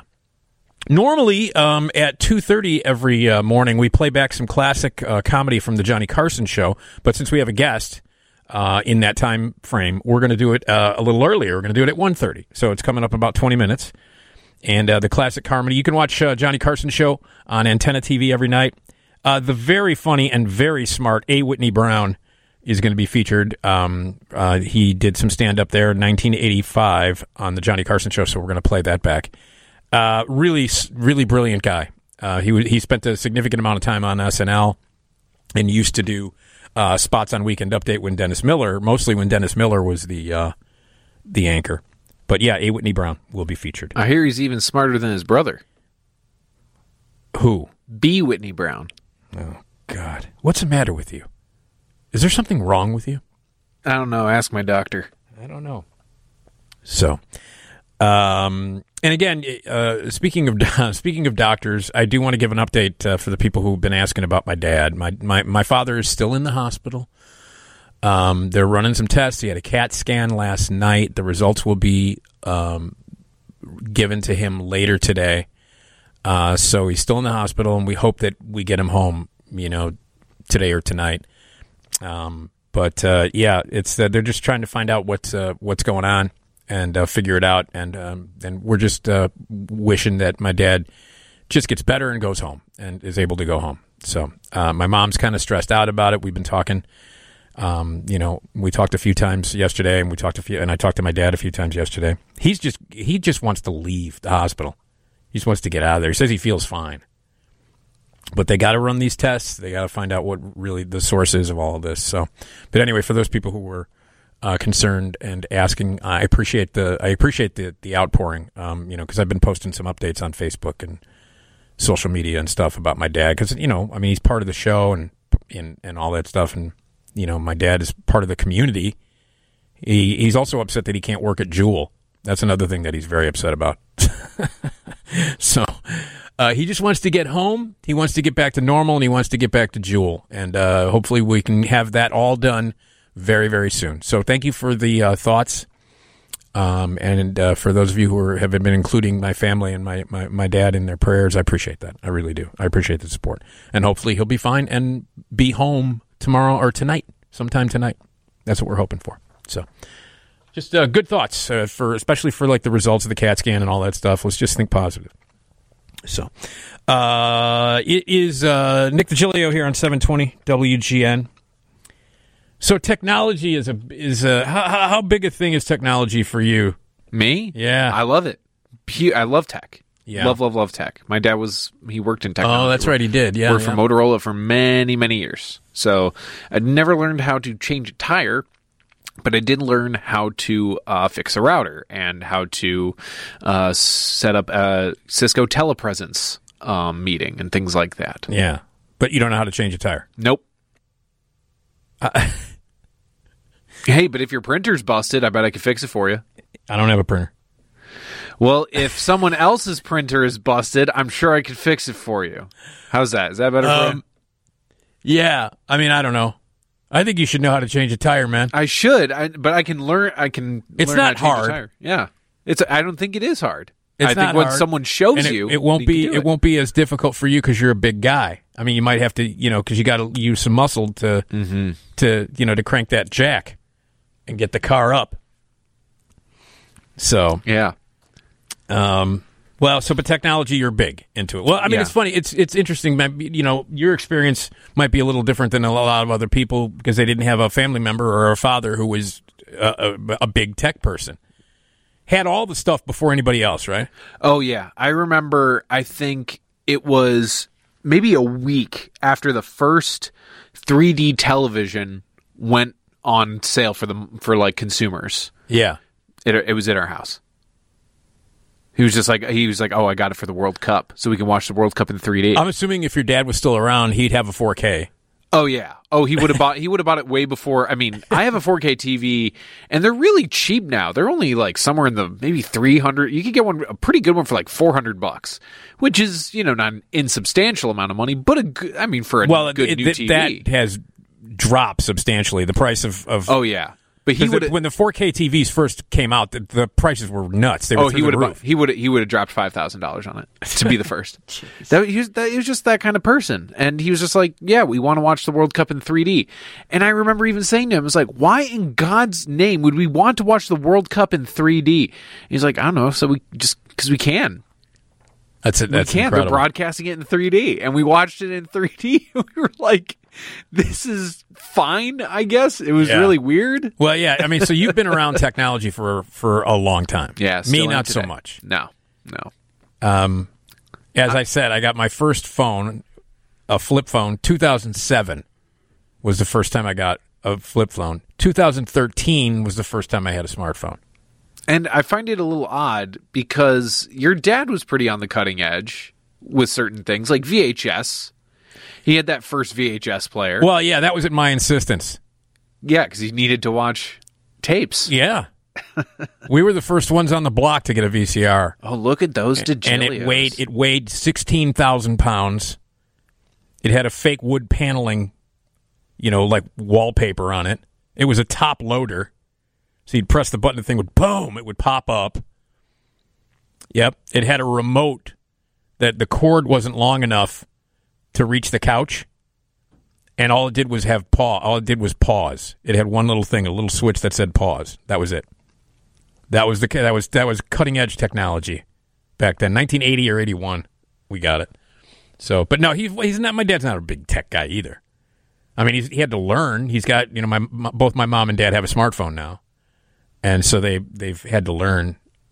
Sometimes like if they give me a lift home or something, I always please text me when you get home, just to make sure they're okay, that they got home okay.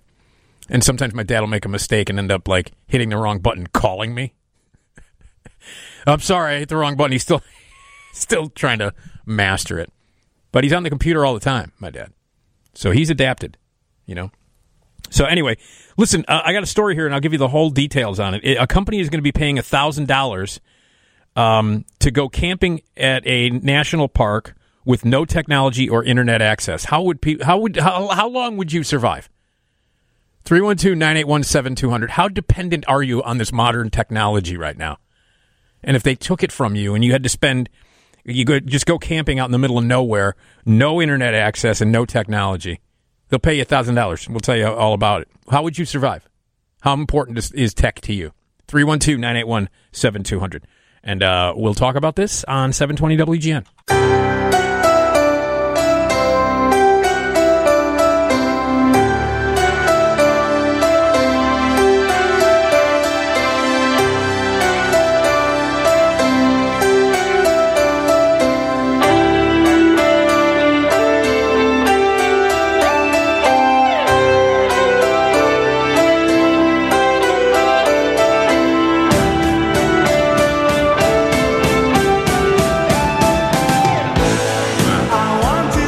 Think of Donnie Darko every single time I hear this song. I love that scene so much. So good. Nick Digilio here on 720 WGN, and we're live in the Skyline studio. We're going to play back our Carson comedy clip an hour earlier. Usually we do it every weekday morning at 2:30. We'll play back some great comedy from Johnny Carson. You can watch the Johnny Carson show every night on Antenna TV, but we're going to do it at 1:30 this morning because we have a guest between 2 and 3. And he is Craig Glenday, editor-in-chief of the Guinness Book of World Records. And we're going to talk about some great world records and some weird ones. And, Tom, we've often talked about the process, who you have to contact, who has to be there to witness it, from the Guinness Book of World Records. We'll get into all that stuff with him. And the latest edition's coming out on September 3rd. We're going to have him send us a copy. I got the 2020 edition right here next to me. So we'll talk about some of the records that are in there and then get into what's in the latest. All right. So, Tom, how would you deal with the question here? A company is paying $1,000 for you to go camping in a national park with no technology or internet access. Now, you said you were a major tech guy. Yeah, I use it a lot. I've only recently started to force myself to not use it while driving in terms of using a GPS. Because I am not going to learn how this city connects to how the whole city is connected, unless I force myself to learn this street is here, this street is here. Yeah, you're not real good with. I ride with you. God. You're not real good with directions.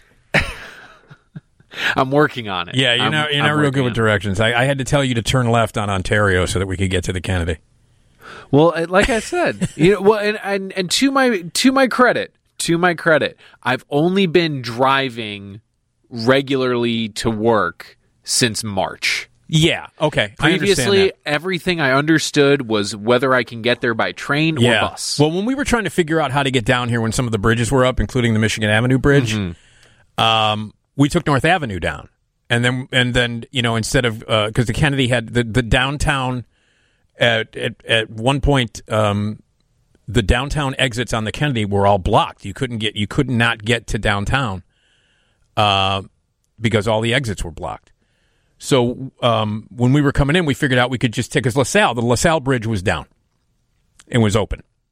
So we would take North Avenue to LaSalle, and then I would have to tell you to make a right on LaSalle. I understand.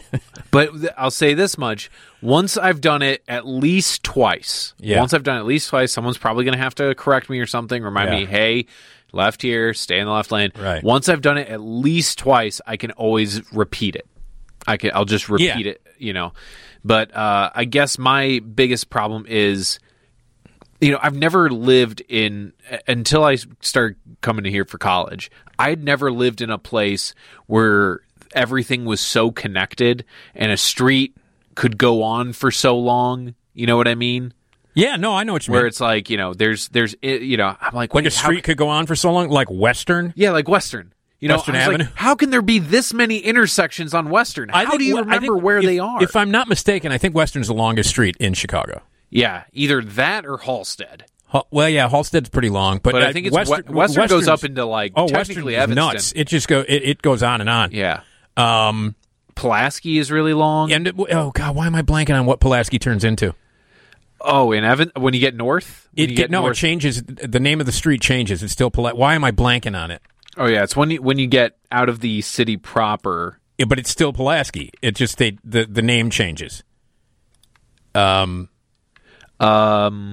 Does it turn into Crawford? Yeah, that's it.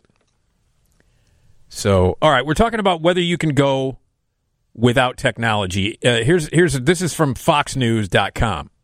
Who wrote this? Because this is pretty. I'm looking at a guy with a great sense of humor. I'll tell you. It says if any of you whippersnappers can stay off your phone for a couple of daggum days, you might just earn yourself a crisp Grover Cleveland. I like the person who wrote this already, just out of the first sentence. SatelliteInternet.com, a satellite internet comparison resource operated by Clearlink Technologies, LLC, is ironically seeking one brave soul to partake in a quote-unquote digital detox. That's a camping adventure at a U.S. national park with no technology allowed for the duration of a weekend.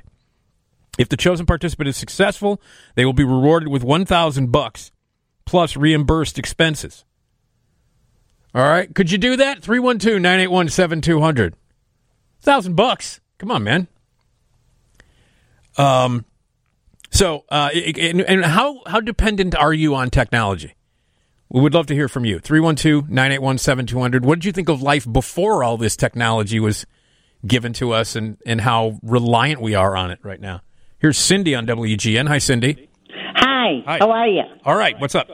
Okay, I can tell you I live without technology 100%. You do? Yep, I have no computer.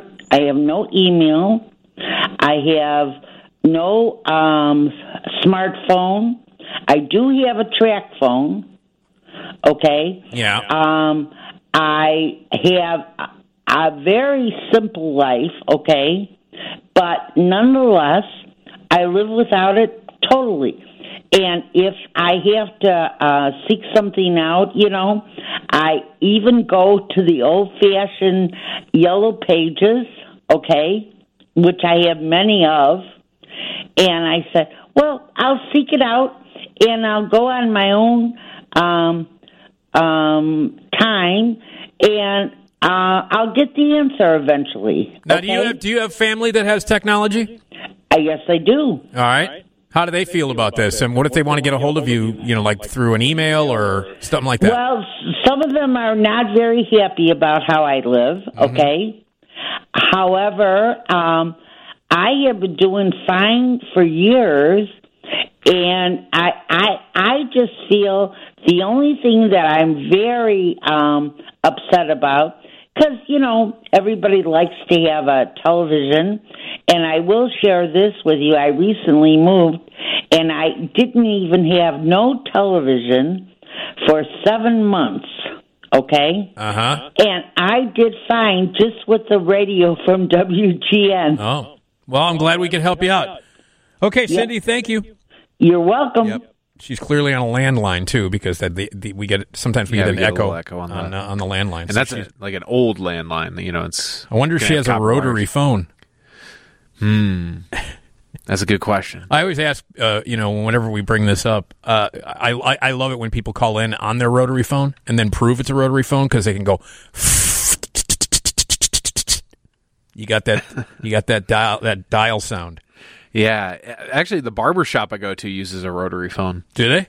Yeah, but it's kind of like, I don't know if it's an actual rotary phone or if it's just a regular phone made to look like a rotary phone. Oh, you mean like sort of hip vintage design thing? Yeah, because if you go into this barber shop, it is very hip vintage design sort of thing. I mean, it's great, but I'll be in there Saturday. I'll report back. Okay. 312-981-7200. How long could you go without technology? Did you enjoy life before all this technology became a thing? And would you be interested in spending a weekend in a national park, no internet access, no technology at all, doing a digital detox? 312-981-7200. And the quote says, at satelliteinternet.com, we know many folks who camp with RVs also need satellite internet to stay connected. But given how much time we've all spent online in 2020, we wanted to find a way to help someone tune out the world and get back in tune with nature. That's what the company writes on the application page. To that end, the company is seeking someone to partake in the challenge, but stipulates that applicants be under the age of 25. Oh, that's going to make it harder. Don't you think? Yeah. Because that's the age right there, man. 25 or under. They're gonna go nuts without the technology. Yeah, I mean, I find it a little bit unsettling. I'll say that much. And this is coming from a guy that straddles the more analog era with the full digital era, because I was born in 1993. So I remember a time before, smartphones, even the iPod. Like I think I was like 7 when the iPod came out. I didn't even understand what it did. Young. Exactly. But I remember an era before this kind of ubiquity. I think the most technologically advanced thing I owned was a Game Boy. Yeah. That was about it. But I do see some of my younger cousins and everything like that. They just won't engage with anything. Like, they don't even want to talk. Like, I try to talk to them about, hey, man, how's your summer? And they're just like, fine. And then go back to, like, surfing TikTok. Well, that's what's happening all over the place. Yeah. So I think it's interesting that they're going for, you got to be under 25. You already have to be licensed to drive an RV. Was that a C class or something? I don't know. And if anyone who is 25 is under 25 wants to do this, you got a license to drive an RV. If you want to do this, you can enter for a chance to win the position. You can apply now through September 23rd. At satelliteinternet.com's website. So you can apply now, 25 or younger, and you got an RV license, September 23rd on satelliteinternet.com's website. That's how you can apply. So it's a whole weekend, no technology at all, camping at a national park, and you'll get paid $1,000 if you can do it. So how reliant are you on technology?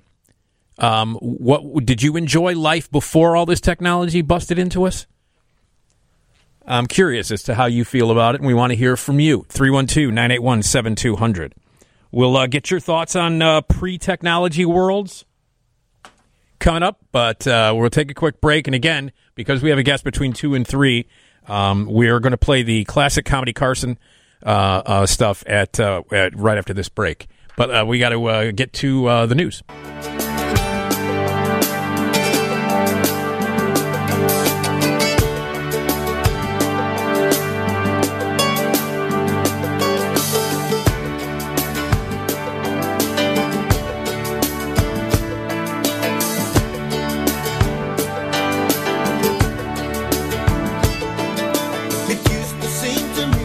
Steve Winwood? My dad loves Steve Winwood. Smart man. Loves him. I enjoy Blind Faith. What about Traffic? Love Traffic. Low Spark of High Heeled Boys. Come on, man. And then the 27-minute version. Yeah, dude. Holy cow. What was he was in the Spencer Davis Group. Yeah, Spencer Davis Group, yeah. Love it. Also good. Yeah, he's good. I like Steve. Very good. Not a fan of his 80s output? I think a lot of guys from the 60s and 70s had a rough go in the 80s. Yeah. None rougher than Rod Stewart. He sold a lot of records. Sure. Winwood was huge in the 80s. Oh, yeah. But in terms of critical acclaim. Back in the High Life again? Yes. That's what that was, right? I like Valerie. Oh, yeah, that's a good song. I like Back in the High Life again. I like Valerie. I think the 80s output's all right. I think, isn't Valerie 70s? Might have been 70s, but it had that real, Cynthia, Yeah. Well, Steve Winwood was always kind of like that. Yeah. Amazing keyboard player. Yeah, no, he's a talented guy. Yeah. That's the first time I think you've ever played that for a bump. Yeah. You're welcome. What? Nick Digilio here. Hey, coming up at 2 o'clock, Craig Glenday is going to join us. He's in London, right?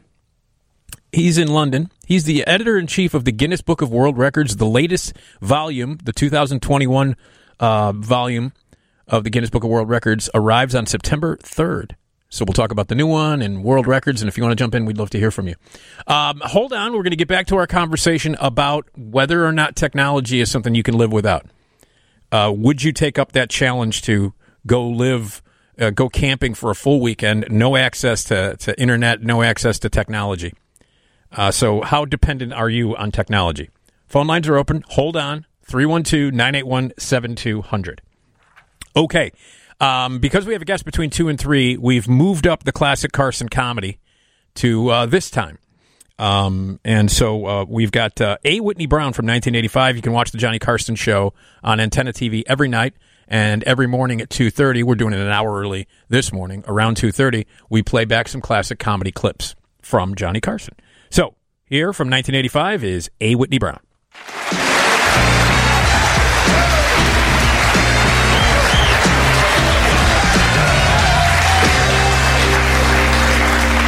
Well, Happy New Year, everyone. Welcome to 1985. Another thrilling trip around the sun. I hate to see 1984 go, though. It was so exciting. The Cubs almost won the pennant last year. Well, I'm glad they didn't, though, because that's one of the signs of the apocalypse. It's written in the Bible, "Ye shall know the end is nigh when the small bears from the windy place take the flag." But we were at peace the whole year, more or less, in this country, and that's great. I guess nobody wants to mess with us anymore since we put our foot down in Grenada. Maybe it didn't take a lot of strategy to knock over a fruit stand with 2 aircraft carriers, but it's the thought that counts. And it started a wave of patriotism that's gripped this land like a pit bull on a chuck roast.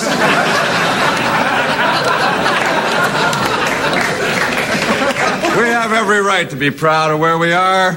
Look at this country, the world's greatest location. An ocean view on either side.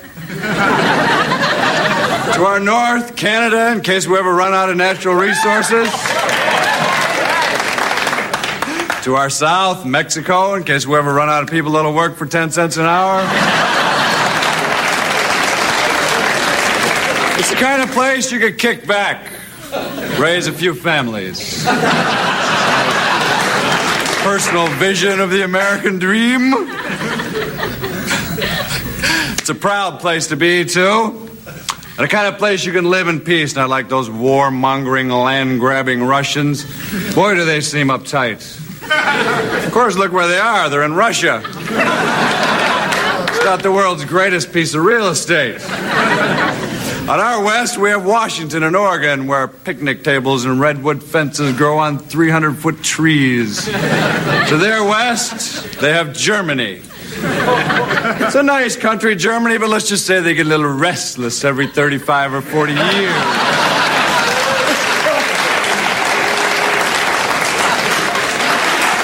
To the north of the Soviet Union, nothing is to the north of the Soviet Union. South is to the north of the Soviet Union. And if at times the Russians seem a little edgy, perhaps it's because they share the same landmass with India. That would keep me up late at night imagining what 750 million ravenous vegetarians could do to your potato patch. Never got in the mood for a late night snack.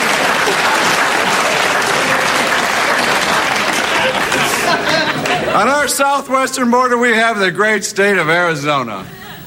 It's a veritable paradise if you happen to be a piece of petrified wood or an aging Republican living in a trailer park.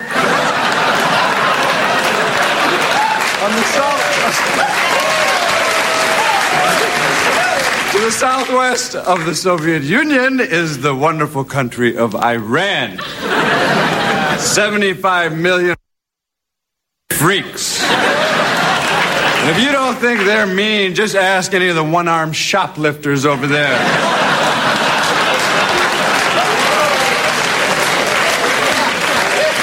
And on top of that, the Russians are now up to their furry little hats in Afghanistan. That was a brilliant military move. Some genius in the Politburo decided they need a little more barren territory.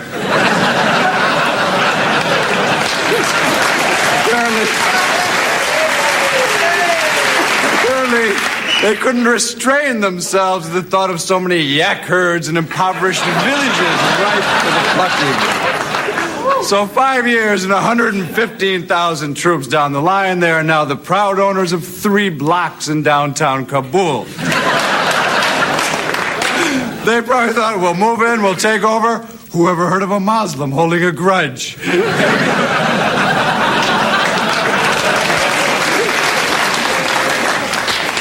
Economically, the Russians have been hurting ever since the bottom dropped out of the tundra moss market.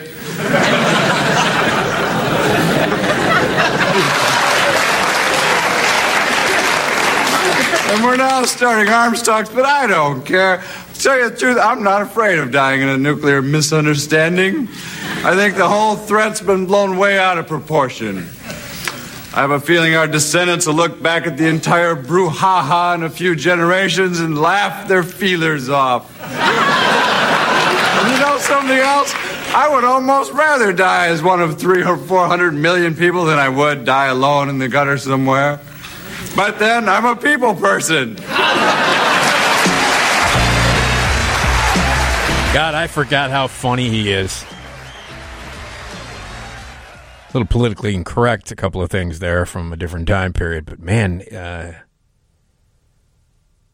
A. Whitney Brown. Used to love him on SNL, and now I remember why. So, very funny stuff. All right, there you go. That's the Carson Comedy Classic for this morning. Again, earlier because we have a guest after the 2 o'clock news. And we're going to talk to him between 2 and 3. Hey, our phone number is 312-981-7200. And the question is, how long can you survive without technology? And would you do that challenge? You get paid $1,000 for a whole weekend without internet access, no technology. Would you be able to handle it? And how dependent are you on technology? 312-981-7200. Nick Digilio on WGN.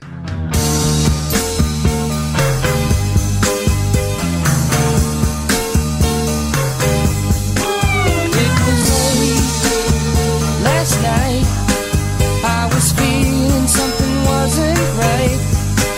There was not another soul in sight. Only you, only you. So we walked alone. Nick Digilio here on 720 WGN. Live in the Skyline Studio, 18 stories above beautiful downtown Chicago. We are here every weekday morning, starting at 11 p.m. and go until 4. At 4 o'clock, we head over to Bradley Place to the TV side of WGN, get some early morning news from that great team. And then for your morning drive, the legendary Bob Surratt, starting at 5. 312-981-7200 is the phone number. It's the Team Hochberg phone line. And we are asking you, how long could you go without technology, and how dependent are you on technology? There's a company offering $1,000 to digitally detox in a national park. So there you go. Coming up, we're going to have, after 2 o'clock, Craig Glenday, editor-in-chief of the Guinness Book of World Records. The new edition, the 2021 edition, arrives September 3rd. We'll talk about that and much, much more.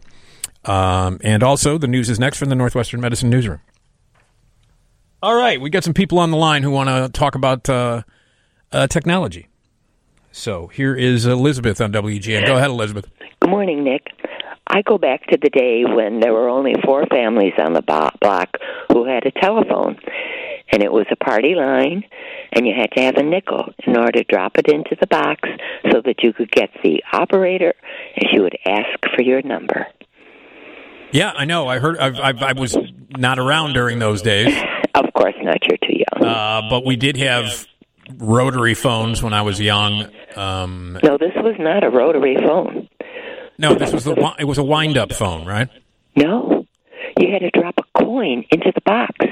You picked it up, dropped a nickel, then it went up to a dime, into the box, and get the operator.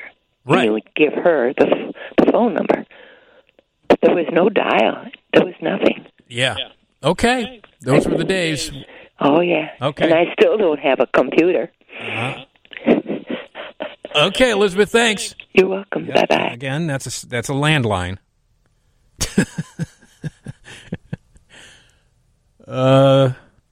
Here's Robert on WGN. Hi, Robert. Morning, Nick. Well, how is your dad, by the way? I just gave an update. He's still in the hospital. They're running more tests. So, all right. Well, our prayers are with him. Thank you. You know. Thank you. They absolutely love Dad and you and Mom. Thanks. But every year we go up to Montana to a buddy's ranch, and nothing is allowed. And people go through withdrawals. I've seen people literally start shaking, run around. Where's my phone? I go, it's about 10 miles back that way. I go, you can borrow the rifle and start walking. And we just, every year, and we bring different people, and it's absolutely amazing how reliant people are with what I'm talking to you right now on. Yeah, I know. I've seen it. I've seen it. It's insane. Every day I ride 20 miles. I don't bring a phone with. It drives my family nuts. My wife is, I couldn't get a hold of you. And I go, I don't bring the phone with. Yeah. So, and you know this. Watch. Everybody has a phone. You go out working out. You go out bicycle right now. They got phones on their bikes. They got phones attached to their arms. I mean, and you take that away from someone, and I'm like you. I'm an ex-drinker, and you get the shakes, and it's amazing that people are so attached to this stupid thing we call a cell phone. Yeah, well, they are, and it's I've seen it too, Robert. I've seen it too. So. It's scary. Anyhow, great show as Thanks, always. Robert. Thanks so much, and again, I pray for your father. Thanks, buddy. I appreciate that. Take care. All right, take care now. All right, there you go. Yeah, the cell phone. Everybody's on the phone all the time. Sometimes I get like ghost vibrates. Yeah, that's happened to me too. You feel that where you're just like you thought that your phone might not even be in your pocket. Listen, I use the phone. I'll check. When I'm home, I got the Wi-Fi at home, and sometimes I'll look something up online or check my Facebook page. But I mean, the only people that I call on my phone are my folks, and I got to keep in touch with them, especially at a time like this. My dad's got his cell phone in the hospital room with him. And it's very obviously it's incredibly important to keep in contact with my dad during this time, and my mom to make sure she's okay. And they both have cell phones, and that's how I call them. They have a landline at home. My mom's been at home, obviously, because she can't visit him because of what's happening in the world. I can't visit him either. That even makes it more, maddening. You know what I mean? I can't go to the hospital and visit my father because of what's going on. I just hope he gets home soon. That's all. But anyway, it's an important piece of technology in certain times. Like, for instance, what we're going through, what my family's going through. It's important to stay connected as much as possible. But I very rarely call anybody. I text a lot. I'll text people here and there. Like, you and I communicate a lot during, while texting, unless it's something really important. Mm-hmm. Like when I stayed home for a few days because, because of my dad and because of the uprising here in downtown Chicago, I called you because that deserves a phone call. Mm-hmm. Do you know what I mean? Or if the yodeling guy is on Price is Right. The yodeling guy. Well, I text that. You text that? Yeah. Yodeling guy. I paste it on Facebook. Yeah. Now, I always know if the yodeling guy was on Price is Right that morning. I'll tell you that much. It's my favorite thing on Price is Right. Absolutely my favorite thing on Price is Right. Cliffhangers. And I love Price is Right. I love it. I watch it pretty much every morning.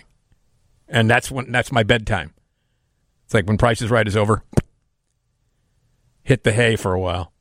So, all right, we're talking about lack of technology and could you survive without it? How dependent are you? 312-981-7200. Phone lines are open. Call us with your cell phone. Here's Trucker Rich. Hey, Rich.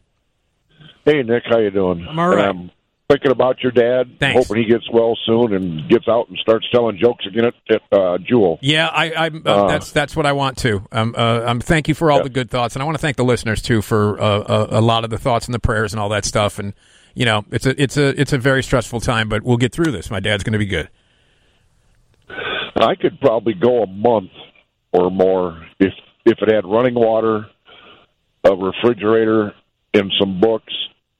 Because the only time I use my cell phone is 9 o'clock at night till about 9 o'clock in the morning, then it gets shut off. Yeah, because that's and when I check my email once every 2 weeks. And that's what once every 2 weeks you check your email? Yeah. God, I wouldn't be able to do that. Everybody knows that. It's got an automatic reply. If it's super important, you know my phone number. Yeah. And I'll probably be awake at 9 o'clock at night. Yeah. Or call my wife and she'll, give me the message. But yeah, then I only go on Facebook once a week on Saturday mornings. Mm-hmm. So I could do it with, Yeah, it doesn't seem it's going to have a huge effect on your lifestyle. Now you have your cell phone. You have your cell phone with you when you're driving, right? Yes, I use it for calling you guys. Right. That's because it's important. It's important to truckers to have cell phones. Right. Yeah. I use it for because the stuff I haul is water. Yeah. What's the word I'm looking for? Got to keep it dry. Yeah. So I look at radar before I unload, and listen to you guys for traffic reports. Yeah. On the radio. But if I had a radio, is that considered out of bounds for the technology, or what? It'd just be like the challenge they got. No, I think it's just nothing. No radio, nothing. Oh, well, I could even go with that if there's a weather radar, a weather radio to warn you about storms, Yeah. So you'd like to be sitting in I've sat in the middle of woods and tents before with the Army when a tornado came through the woods, and that's not real fun. No, doesn't sound like fun. Yeah. So. All right, Rich, thanks. But with some books and running water and a toilet and food, that's all I'd need. All right. Okay. All right, Rich, thanks. All right. Yep. Have a good evening. Okay. Well, we talked to some people who clearly not super reliant on technology, and people who don't even have computers in their house. So that's interesting. A woman who had no TV for 7 months, I'd go nuts. I would go nuts. So, all right. Hey, everybody enjoys the Guinness Book of World Records. And the latest edition, the 2021 edition of the Guinness Book of World Records, arrives on September 3rd. Editor-in-chief of the Guinness Book of World Records is Craig Glenday. And we're going to talk about the new edition and some of the other editions as well, and some of the crazier world records. Some of these world records, you look at them and go, who thought that this could be a world record to attempt? So it's always fun. I love the Guinness Book of World Records. So editor-in-chief from the Guinness Book of World Records is going to join us. And if you want to join us, it's 312-981-7200. 312-981-7200. All right, let's get to the news.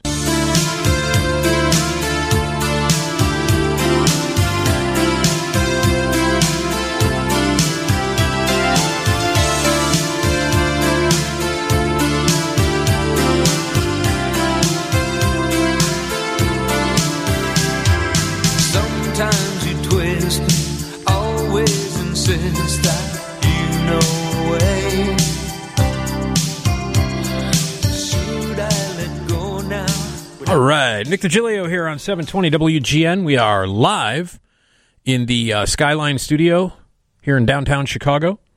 Here until 4 o'clock. At 4 o'clock, we head over to Bradley Place to our brothers and sisters on the TV side of WGN, and we'll get an early morning news from that great team. And then the legendary Bob Surratt at 5 o'clock for your morning drive. 312-981-7200 is the phone number. That is the Team Hochberg phone line, and it is open. And if you have questions or you want to talk a little bit about the Guinness Book of World Records, well, that would be cool, because I would like to say hello to Craig Glenday. Craig Glenday is editor-in-chief of the Guinness Book of World Records, and let's say hello to Craig. Hi, Craig. Hi there, how's it going? Good, how are you? Yeah, it's very good, thank you. Thank you for having me on the show. Oh, it's my pleasure. My pleasure. I love the Guinness Book of World Records. I really do. I think it's so much fun, and so some of it is so weird. How long have you been with the Guinness Book of World Records?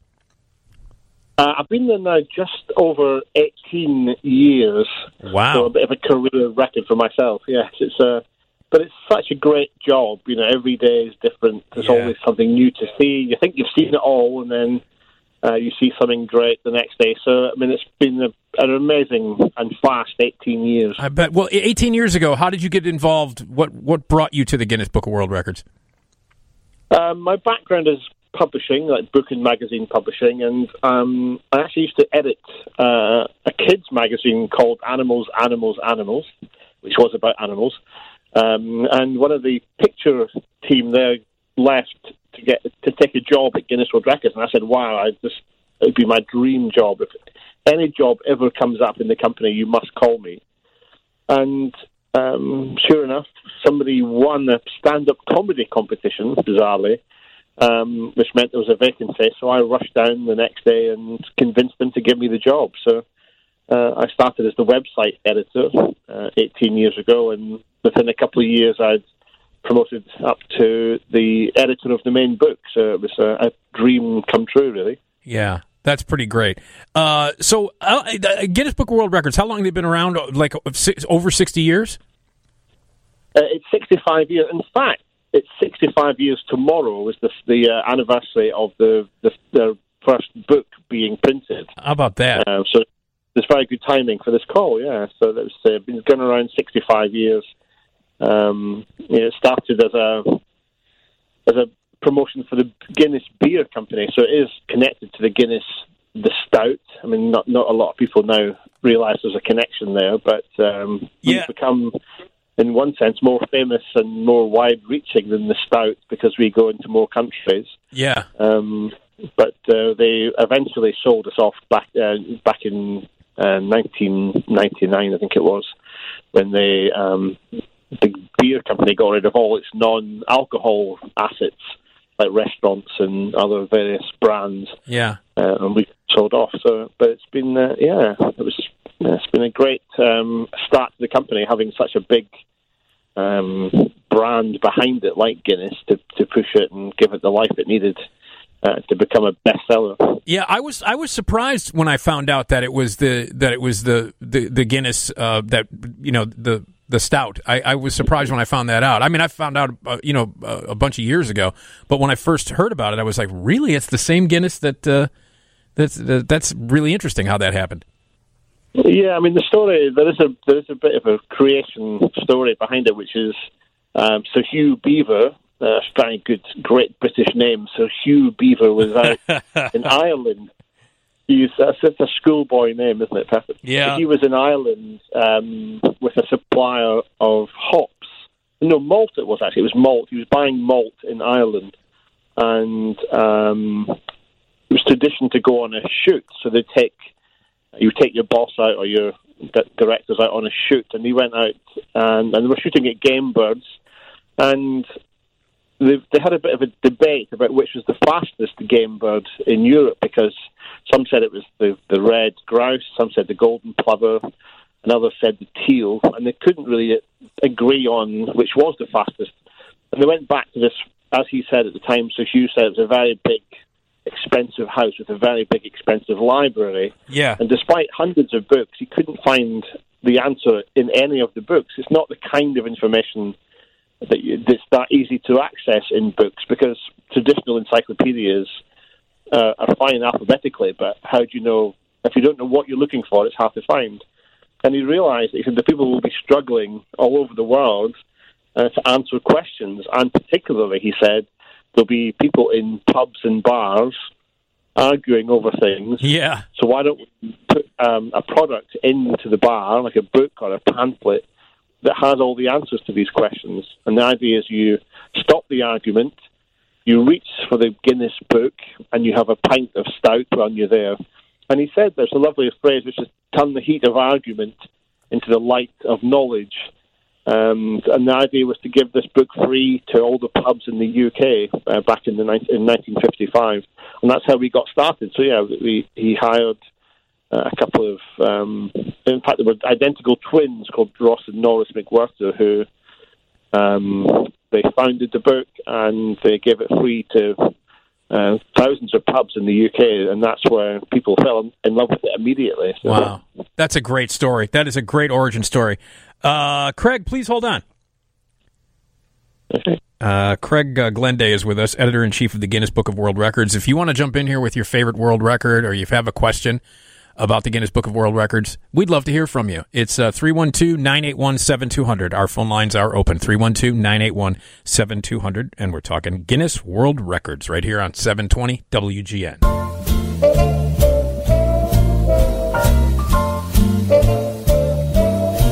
Somewhere beyond the sea, somewhere waiting for me, my lover stands on golden sands and watches the ships. Nick Digilio on 720 WGN, live in the Skyline studio here till 4 o'clock.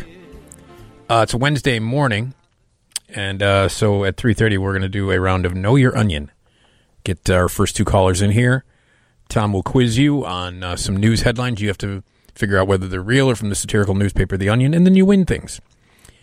Craig Glenday is with us, editor-in-chief of the Guinness Book of World Records, and the new edition, the 2021 book, arrives on September 3rd. So just a few days. 312-981-7200 is the number if you would like to join us. Hello, Craig. Hi.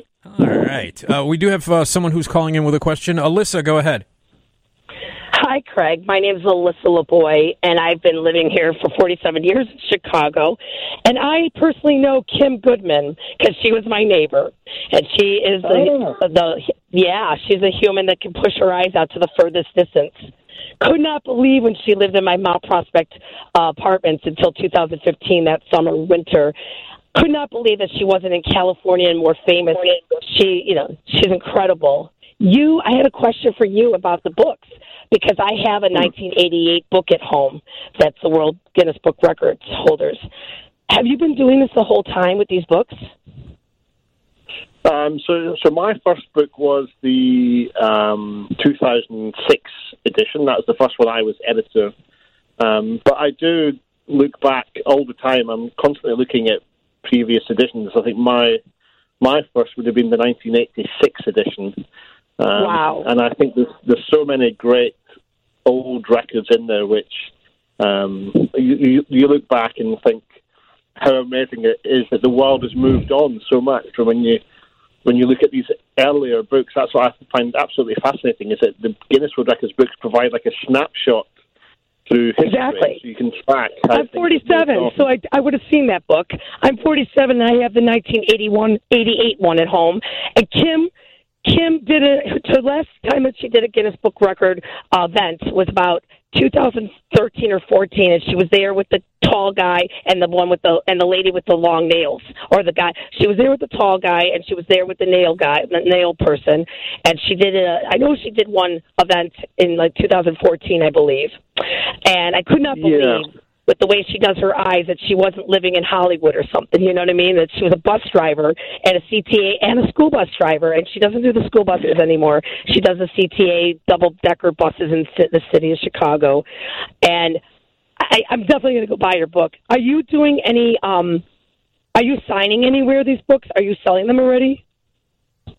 They'll be in store next month in about a week's time. Unfortunately, we're not doing many signings. Normally, I would come over to the US. I love coming to America and doing a bit of a tour. But of course, because of COVID, we're a bit stuck indoors. Right.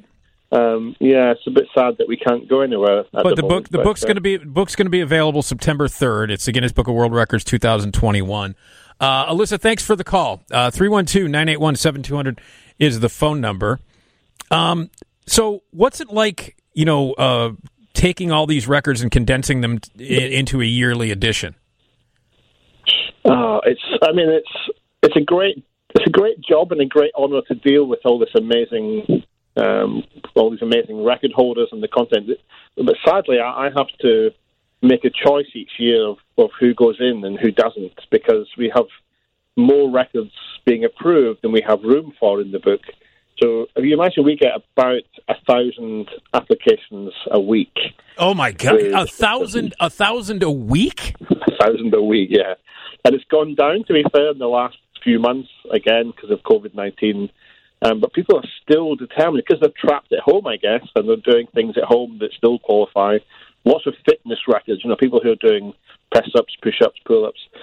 And they're desperate to get themselves in the book. So we have this huge oversupply. Now, of that 1,000, maybe only 5% will actually make it into the book for various reasons. They're not good enough, or they're doing stuff that's illegal, or just things that aren't actually qualifiable as records.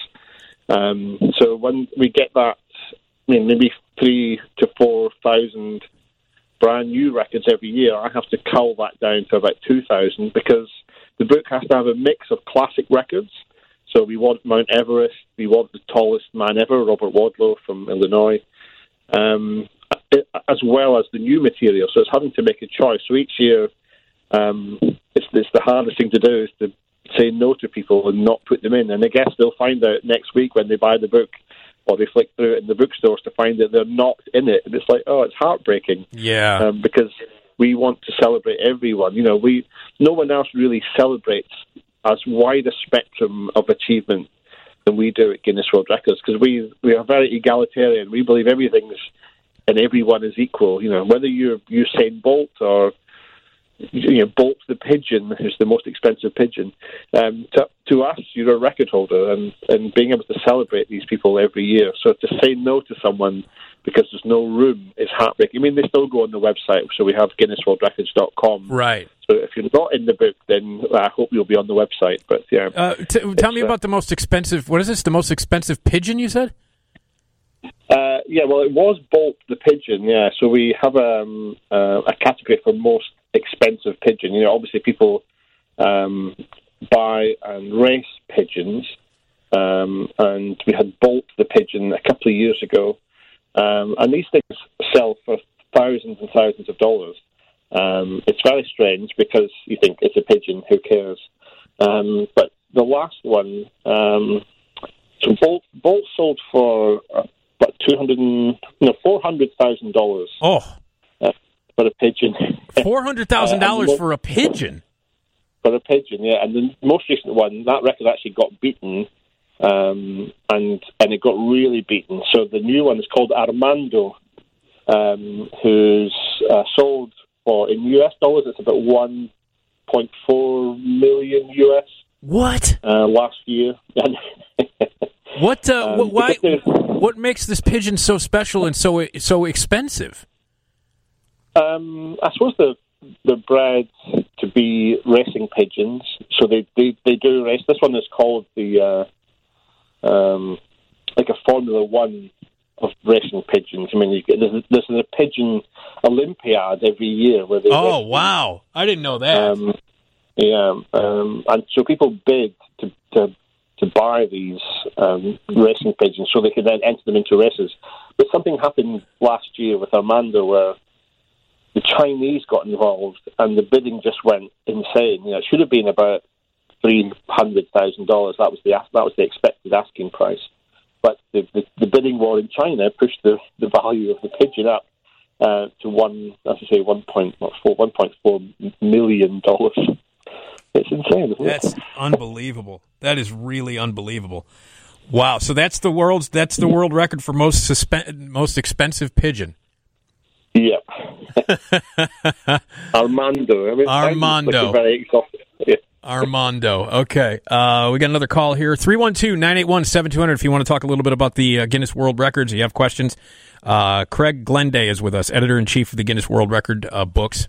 And the latest one, the 2021 edition, comes out September 3rd. Here's Bob on WGN. Go ahead, Bob. Hey, good morning, guys. My father always said my mother belonged in the Guinness book. She was pregnant 17 times. We ended up with 11 of it. She lost a handful of them there. But in that 11, my mother had 4 boys in a span of 35 months. No twins. Man. My oldest brother, Mike was born in December of 56. My brother Bill in October of 57. Myself in December of 58. My brother Joe in November of 59. So that's a pretty quick span, 35 months for 4 boys. Is there Craig? Is there a record for that? Siblings born. I think we do recognise family or siblings born on the same day. Yes, I'm just trying to recall what the record is. Yeah, but we have we do monitor lots of family records. The one I'm thinking of is it's a U.S. family who have the same birthday, which is the 20th of February. So it's five children of the same family. Jeez. Had the birthday on the same day. Yeah, which is the 20th of February. So it's the Cummings family. Yes, that's it. Yes. So Catherine, Carol, Charles, Claudia, Cecilia were all born on the 20th of Feb. Yeah. In consecutive years. Wow. Actually, not consecutive years, but 52, 53, 56, 61. So yeah. Well, Bob, that's really a crazy story. Was your mom always tired? Yeah. My father said that my mother had so many kids because she was out of hearing. and because they go to bed, he'd say, "Well, do you want to go to sleep or what?" She'd say, "What?" All right, Bob. Thanks for the call, buddy. All right, thanks, man. Bye. We do have a record actually for the most prolific mother as well. So the busiest mom, I suppose, would be she was the wife of a Russian peasant in the 18th century, and she had 69 children. Come on. Yeah. 69 children? Yeah, she was very prolific because she gave birth to 16 twins, 16 pairs of twins, 7 sets of triplets, 4 sets of quadruplets. Oh, my God. Plus individual children. That's insane. That's nuts. Craig, hold on, okay? Okay. All right. That is crazy. And we're going to talk about some other pretty out there world records as well. And if you have questions or comments about the Guinness World Book of Records, the new edition comes out September 3rd. 312-981-7200. 312-981-7200. And we'll get back to the conversation after a trip to the newsroom.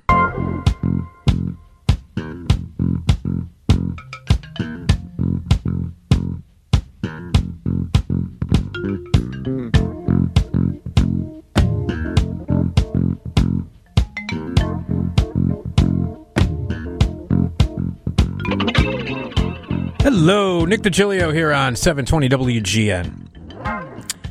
We're live in the Skyline studio. We're here until 4 o'clock. Coming up after 3, we're going to jump into the topic of, CompUSA comes back from the dead to bring tech deals and products and brands that came back from the dead. And what stores or products or brands would you like to see return? That's what we're going to be talking about. But right now, my guest is Craig Glenday.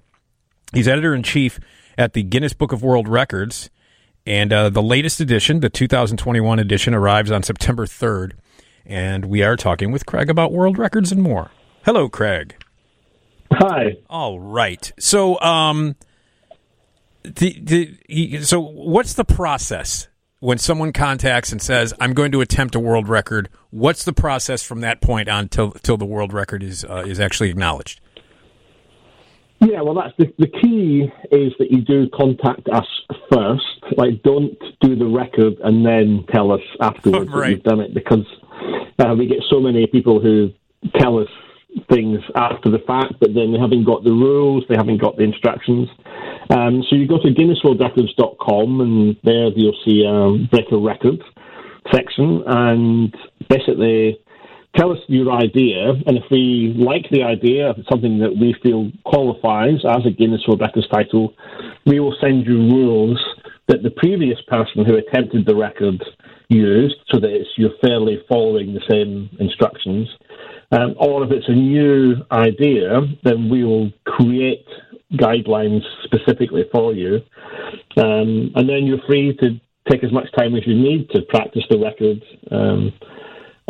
But you must, when you do the attempt, you must have it filmed. There must be independent witness statements. You may need logbooks. You may need other evidence like credit card receipts. So say you were to do a fastest time to walk across the United States, you would need to have video evidence of that. You would need probably credit card statements to prove that you were in various points across the country. Yeah. You'd want photographs, media reports, And the independent witnesses would be people who you meet on the way, or if there's a governing body for your sport, for example, then we would like to hear from them. Because we can't get out to every single record attempt. And as I said, if we're doing 1,000 a week, it would be just impossible to send adjudicators out to every single record. So we have to have a system that allows you to upload evidence. And in our guys, back in the many offices, we've got offices dotted around the world, they'll sit and watch. I mean, they sometimes watch hours and hours and hours of people running around a track, or playing the piano for a whole day, or whatever it might be. So, and then if it's successful, we issue your official Guinness World Records certificate, which is the thing that everyone wants. It's on their bucket list to get the name included in the records database. Well, to be in the book, really. And then, if they're lucky, they'll then get selected for the book. So the whole process can take, depending on the record attempt, up to maybe 12 weeks. From start to finish. Wow. And how many adjudicators do you have that go out and confirm these things and make it a world record? Well, we've got probably a dozen or so who are full-time based in the office, and they'll be sent out from the office. But we have a much bigger network. I don't actually know how many there are. There's probably, I would say, we would have had access to probably about 50 adjudicators, and some of them have specialisms. Some are ex-military, some have got a human body medical aspect to what they do, and they've got a great job, these guys, because they can get an email at any moment saying, right, quick, you've got to go to Barbados and adjudicate a game of cricket on the beach, or whatever it might be. So that's, and if we want, all the staff at Guinness World Records have the option to train up as an adjudicator. So I very early on took the adjudicator training, and I've had strange days where I had an email saying, can I go to Mongolia to measure the shortest man, which I did. I went off to Mongolia, measured the shortest man, and whilst I was there, I got an email saying, could I go to Antarctica with Fall Out Boy, the band Fall Out Boy are going to Antarctica. Could I then go from Mongolia, meet them in Chile, and then fly on to Antarctica? It's like, well, I can, yeah. That would be an interesting thing to do. So you've traveled everywhere then, huh? I've done maybe about 60 different countries, I think, with Guinness World Records. But it also takes you to places where you would never normally go as a tourist, like Mongolia. I would never have really thought to go as a tourist. Yeah. But it also means you get very well treated, because people are they're so excited to have someone from Guinness World Records come to their country. Sure. And you tend to get almost a ticker tape type parade sometimes. I've had firework displays in my honour. It's been an amazing experience to go to these countries and give them the opportunity to get their people known around the world in our book, because they know that millions of people are going to be reading about them. So they're so desperately keen to get the record, and also to make sure that as an adjudicator that you have everything you need. So yeah, it's a real honour, actually. I mean, it's a privilege to be able to do this job. That sounds so fun. And this is an annual book series. It comes out every year. And since 2005, more than 130 million copies have been sold. That's astonishing. We're probably on a bit more than that now, but that's the total sales over the years. So what was great is that from the very first year, 1955, when everyone actually in the book trade thought the book would be a total disaster, the first sales meeting, they sold 6 copies of the book back in 1955, and they were told that this will never catch on, and eventually that year it was the Christmas bestseller. And then every year since, we've been at the top or near the top of the charts. And what's great for me, I think, is really heartwarming, is that it's a book. It's an old-fashioned book. There's no screen involved. There's no internet. As long as you've got a light, you can see it. And we hear from parents all the time. And I almost cried once on radio. I was in Canada. I was in Toronto, and a mother called in to say And she was in tears, saying that the only thing that she could get her son to read, as a very reluctant reader, was Guinness World Records. He had trouble reading, and he just didn't really enjoy books, but he could not get away from the Guinness World Records book because he loved it so much. And it was really heartwarming to hear this. And we hear from parents and grandparents that what they like about the book is that it's not a screen. It gets the kids away from a screen for 5-10 minutes. But also the book hangs around the house all year. So, you spend, for the sake of what would be a couple of coffees, for a book that sits around in the kid's bedroom. It may sit around in the bathroom. It's just there always. Yeah. So compared to like a video game where you might be spending $50, $60 on a video game and they're bored within 2 weeks, this is a thing that lingers. And as the kids read, they'll focus on the fun stuff, the eyeball poppers that your previous caller mentioned. Yeah. The long fingernails, but then they'll also start to see the other things that are in the book, the more historical interest or the science or the art and the history. Yeah. And slowly, by stealth, they learn, and that's what we're really excited about, is kids learning by stealth. I hope no kids are listening now, because I don't want them to hear our secrets of how we get them to read facts. But that's one of the ways in, is lure them in with the great photographs, and then when they're there, they'll hopefully pick up by osmosis lots of other facts. Oh, all right. Yeah, that's really cool. Craig, hold on, okay? Okay. All right. Craig Glenday is with us. He's editor-in-chief of the Guinness Book of World Records. The latest edition, the 2021 edition, will arrive in stores on September 3rd. If you have any questions or specific Guinness World Records that you want to discuss, Craig is here for your comments and your questions. Our phone lines are open at 312-981-7200, 312-981-7200. All right. More with Craig from the Guinness Book of World Records coming up, and your phone calls and questions, please call in 312-981-7200.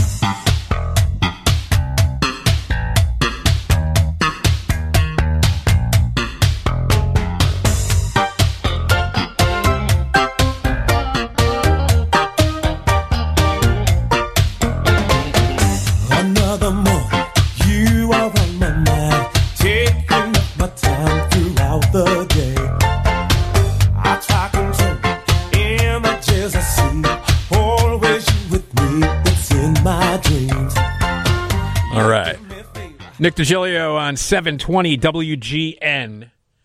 Live in the Skyline... Yeah, I can speak. Live in the Skyline studio until 4 o'clock. At 4 o'clock, we head over to Bradley Place, over to our brothers and sisters in the TV side of WGN. And we get some early morning news from that great team. And then at 5 o'clock, the one, the only, the legendary Bob Surratt has your morning drive. Coming up, we're going to talk about CompUSA making a comeback, products and brands that came back from the dead, and then we're going to talk about stores and products and brands that you wish would return.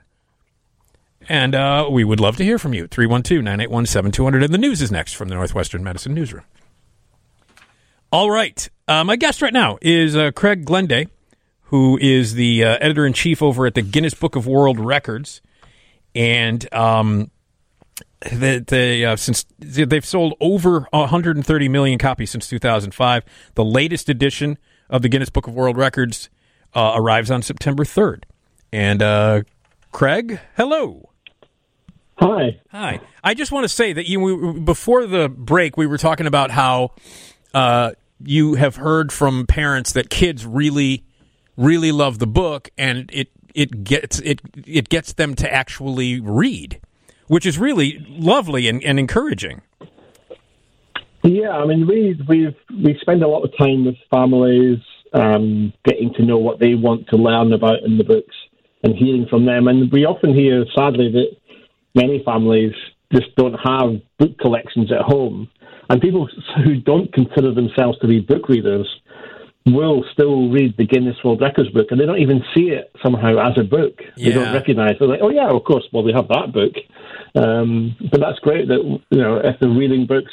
Also libraries, we hear from librarians that they love us, that they often have to guard the book carefully because there's so much interest in it. In fact, we had the records come to the bookseller organisation in the UK. We were the most stolen book from libraries. So you had the Guinness record for most stolen book. Yeah. Yes. This is an honor, I guess. I guess, yeah, absolutely. Yeah. I do want to say I have the current edition, the 2020 edition, in front of me, and I just want to say how lovely the book is, just in general. How it's the pages are glossy, there's lots of color, a bunch of pictures, loaded with information. It's a really fun thing to read. Oh, thank you. Yeah, I mean. The thing is, it's probably very different if you read the book 20 years ago or 40 years ago. Yeah. Or even 60 years ago, the book has changed. But I think that's part of its success, really, is that we have moved along with the times. What we're trying to do is reflect what society is doing. We're not an encyclopedia that preaches or tells you what the information is that you need to learn. Yeah. We reflect back what people are doing. And you have to change with the times. We've got records for fidget spinners. Yeah. That are, a trend that comes and goes. We've got bottle flipping because that's what people are doing. If people are doing it and they want to break records, then we're here to measure it. Yeah. And things that aren't now relevant get dropped out of the book. So there's lots of things that we don't do that we used to do.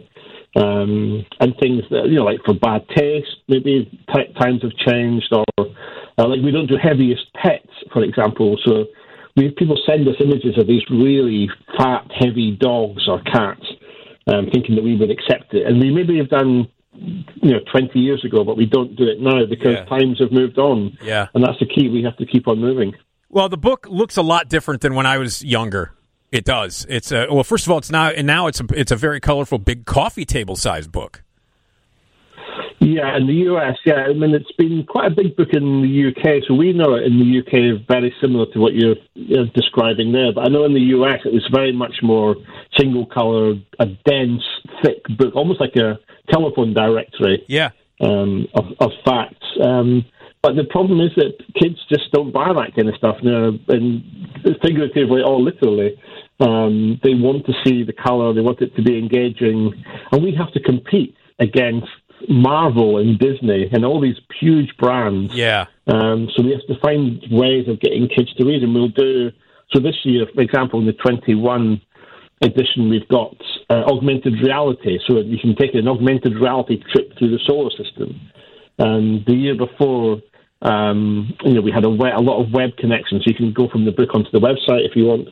We've done 3D glasses, we've done glow-in-the-dark pages, poster pages, collectible trading cards, and whatever it is, as I say, to lure the kids into the book, to make them realise that learning this way is fun. It's not even learning; it's just this sort of stealth learning. Yeah. And we'll play every trick in the book shamelessly to get people to read and enjoy the book. Yeah. Now, as technology has grown and changed over the years, how has that affected not only your coverage and the book, but people's attempts at world records? Talk about a little bit about how technology has changed that.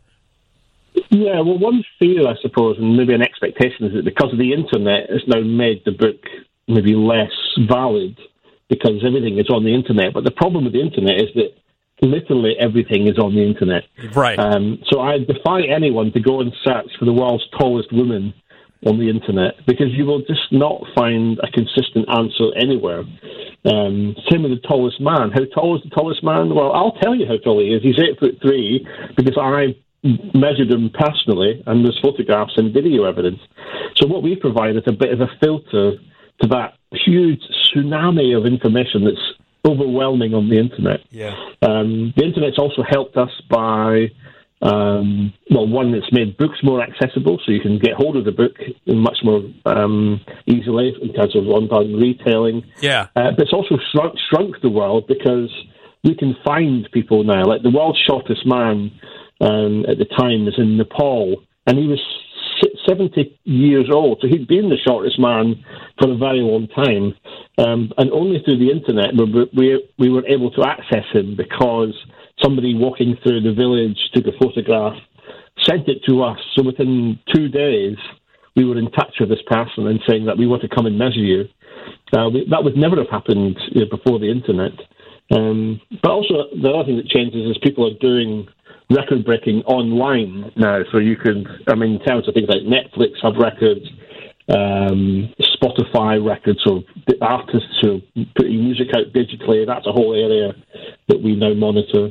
And also people just uploading, things like uploading selfies and stuff, the records for all this kind of technology, because it's there and people are doing it. And if they're doing it, we're here to measure it. Yeah. Okay. Do you have any specific records that you find the strangest or the most fun to talk about? I always loved the fingernail records. I mean, the amazing Lee Redmond of Salt Lake City was one that I read about as a child, and I just loved the chance to meet her. So when I took over as editor, one of the first things I wanted to do was get Lee to come to the London office, and we flew her over from Salt Lake City, and we had an amazing time. Like, seeing how someone lives with 3 foot long fingernails on every finger. Like, imagine having 3 foot of fingernails. Now when you bring that up, Craig, I was just thinking, what kind of a flight was that? Yeah. Well, what are you sitting? You're sitting next to this guy on the plane. This is Lee. So it's the longest. It was the female, longest fingernails on a female, both hands. And what she said was that she can't fit into the toilet cubicles on the aircraft because she can't get into the room and turn around and lock the door properly. Oh, man. So she just has to be careful not to eat too much. The other one was the tallest man. The tallest man, who's 8'3", I mentioned before, Sultan Kosen of Turkey. Yeah. He came to the UK and he struggled because there's no way if you're 8'3", oh, come on, yeah, you're fitting into. I struggled. I'm 5'7". So, yeah. So he had to arrange. There's an elaborate arrangement of people holding up coats whilst he held the door open with his foot and did what he had to do, like across the aisle of the plane. Oh. It was a very complicated arrangement, but we have. Yeah, go ahead. Well, so Lee came to the office and she demonstrated how she made tea, she made sandwiches for us, she did all the washing up. She demonstrated how she went to the bathroom. I mean, it was an amazing couple of days with her. Yeah. And then, amazingly, she lost the fingernails in a car crash. Oh, no! And it was just terrifying for her, yeah. Oh. She does drive. She did drive, but she wasn't driving this time, but she lost the nails. And since then, we've had a few record holders take that title. So in the 2021 book, which you say was shortly on sale, you'll find a new record holder, also from the US actually, called Ayanna Williams, and she in total has almost 19 foot of fingernails on both her hands. So wow! So people do have this fascination for the fingernail record, and it's great to have her in the book again. Yeah. Well, listen, Craig, it's been so much fun to talk about you. I can't wait till the new edition comes out. It'll be available on September 3rd, the Guinness Book of World Records for 2021. It's always a lot of fun to look at these things and talk about them, and it's worldwide. Everybody loves it. Craig, it was a real pleasure. Thank you for being on the show. Yeah, thank you for having me. It's a real pleasure. Okay. There you go. Craig Glenday, editor-in-chief of the Guinness Book of World Records. So much fun. I love the Guinness Book of World Records. So the new edition is the 2021 edition, and it's going to be available on September 3rd.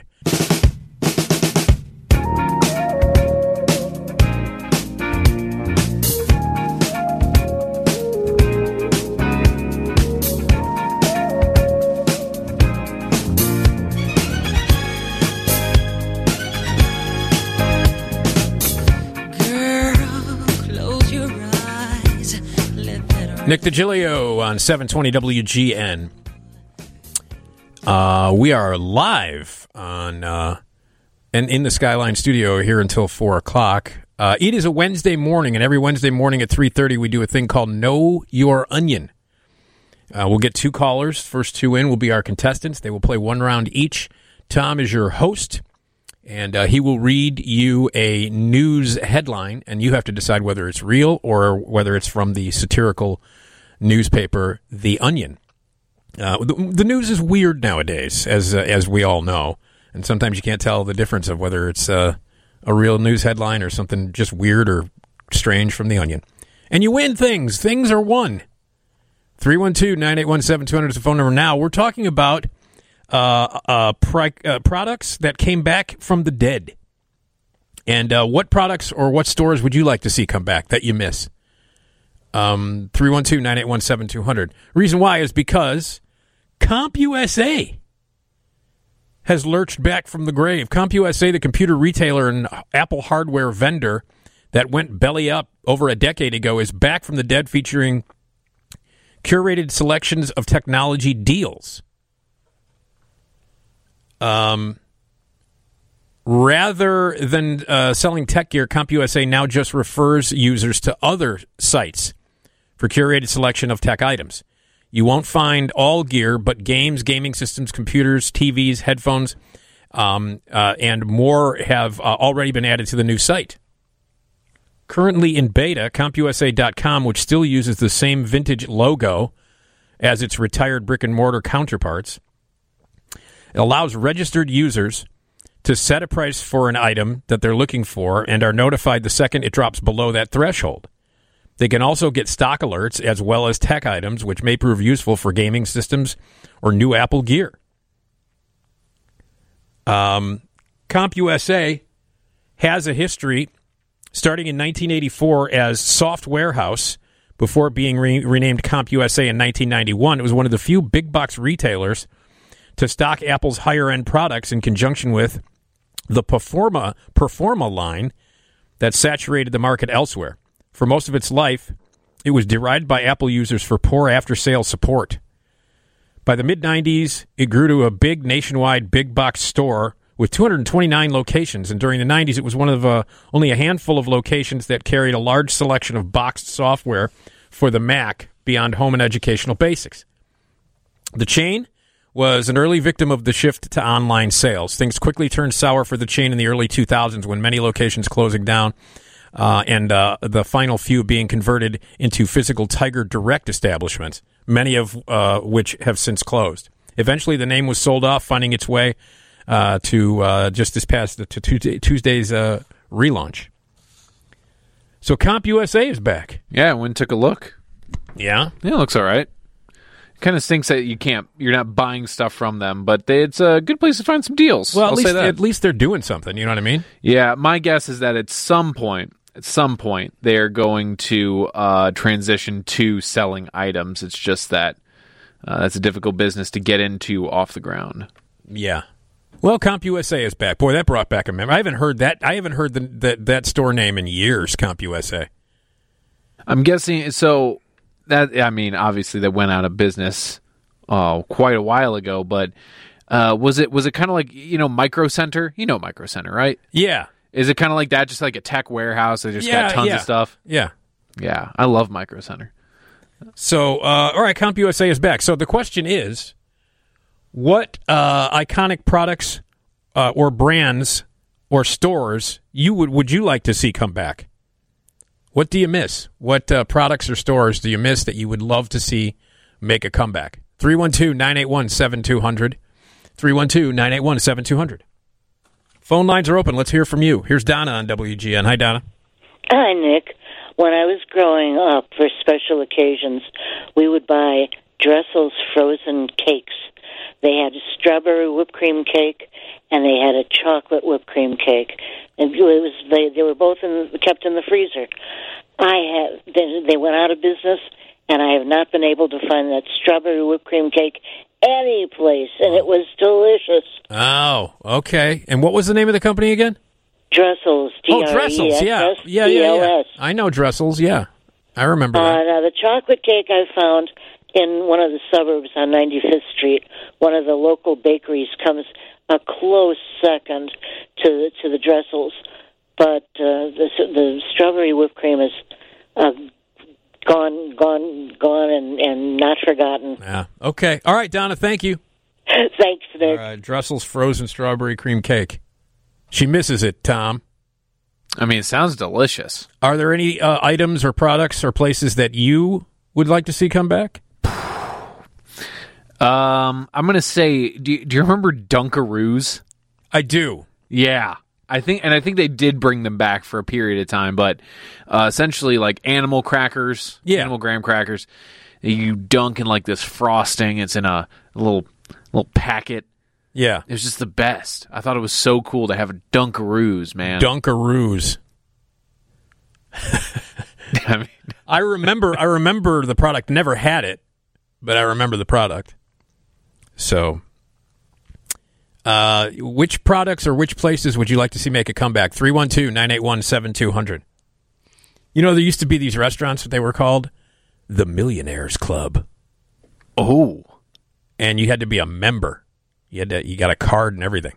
My parents were members of the Millionaires Club. It was a restaurant/bar.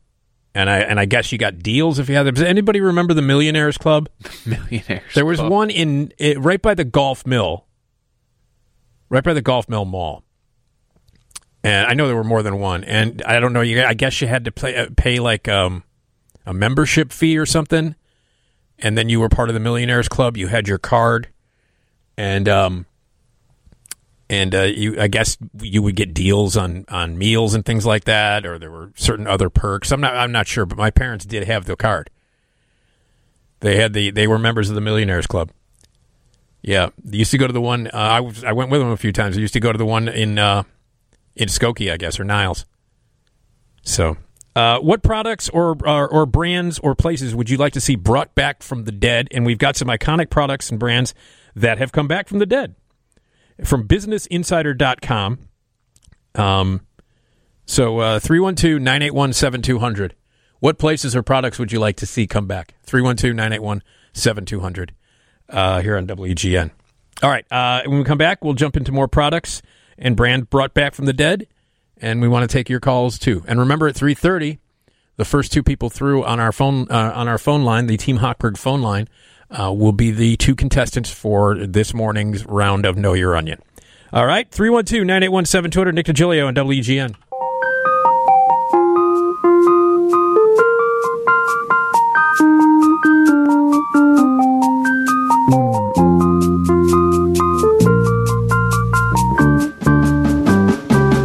We get it almost every night, and when that moon gets a big and bright, it's a supernatural delight. Everybody was dancing in the moonlight. All right, Nick Digilio here on 720 WGN. Live in the Skyline studio here until 4 o'clock. At 4 o'clock, we head over to Bradley Place, the TV side of WGN. Get some early morning news from that great team. And then Bob Surratt, the legend, at 5 o'clock for your morning drive. 312-981-7200. That's our phone number. We're talking about places and products that have been brought back from the dead. And what would you like to see come back? And then at 3:30, we're going to play a round of Know Your Onion. There you go. All right, let's see. Here is Dan on WGN. Hey, Dan. Hey, how you doing? All right.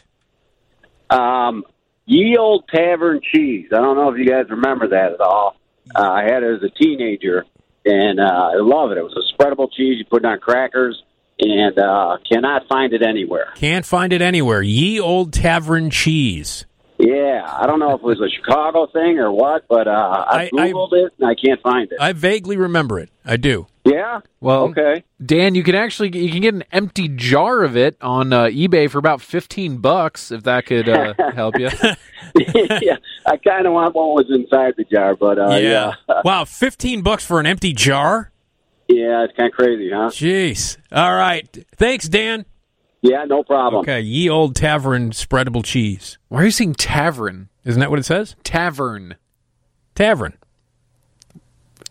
Now you're just doing it on purpose. Tavern. No, that's how I say it. That's how I say it. You need to go back to school. Yeah, you don't learn that kind of talk in school. Here's Joe on WGN. Hi, Joe.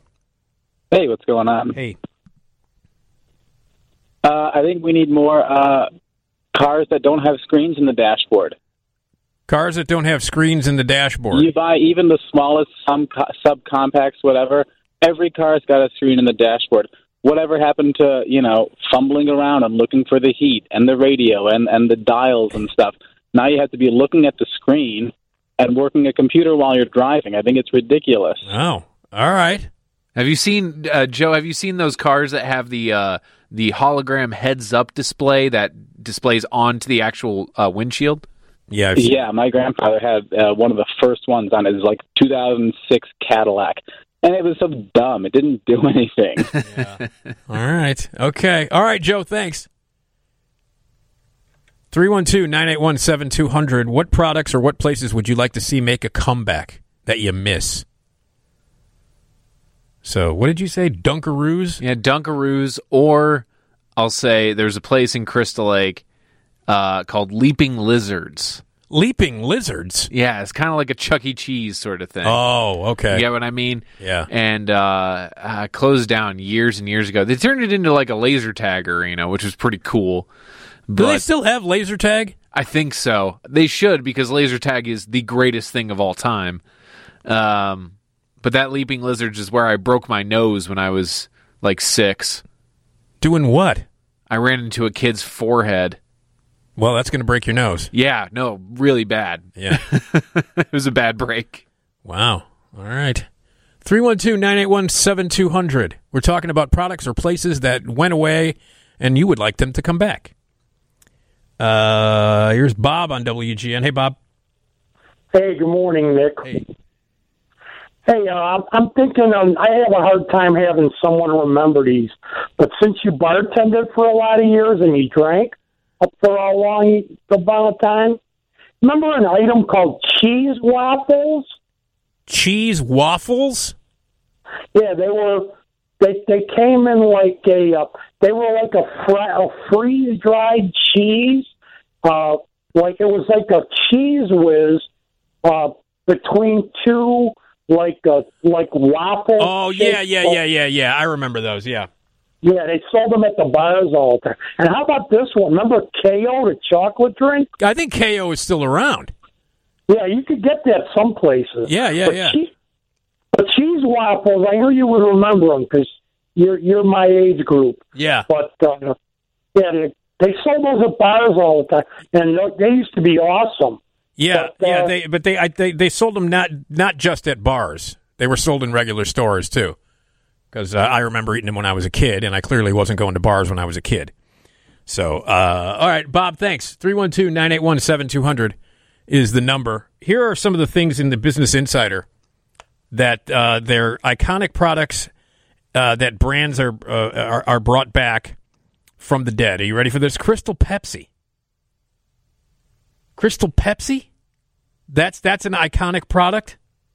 Crystal Pepsi ruled the shelves of the U.S. in the early 90s, but by 1994, the proliferation of countless copycats, including Coca-Cola Tabs Clear, had saturated the colorless soda category.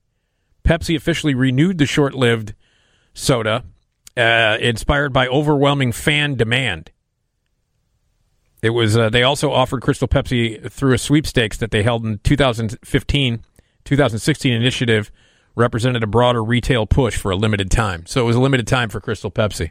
Mm-hmm. You ever have Crystal Pepsi? I did not. I did used to watch videos of people cracking open bottles of Crystal Pepsi that they had saved from the early 90s. And drinking them? Yep. What is wrong with people? Yeah. I don't know what was worse, them actually doing it or me staying around to watch it. Yeah, just you watching it. Here's Steve on WGN. Hey, Steve.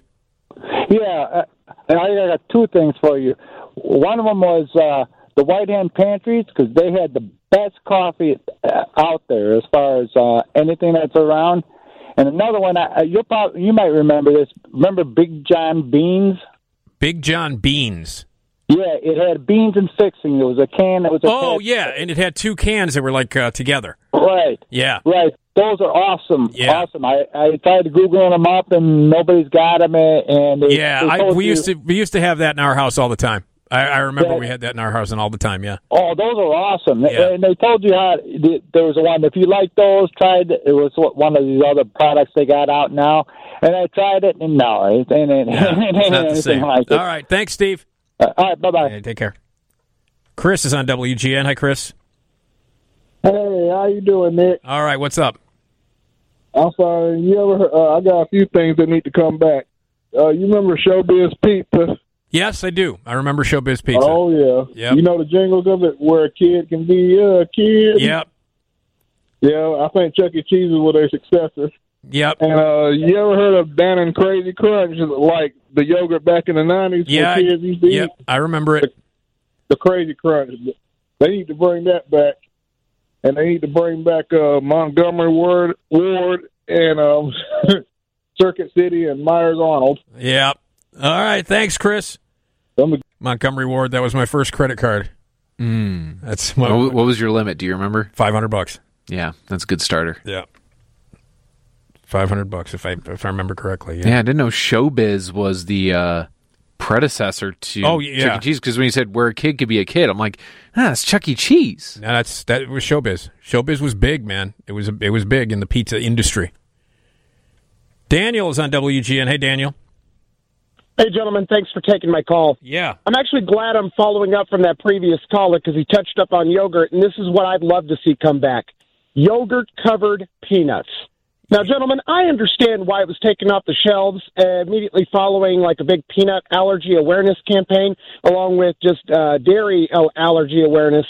Those two things combined together, I understand why you don't see it on the shelves anymore, but honestly, they taste so much better than yogurt-covered raisins. Yeah. And I'd love to see that come back personally. Okay. All right, Daniel, thanks. 312-981-7200 is the phone number. Tim is here on WGN. Go ahead, Tim.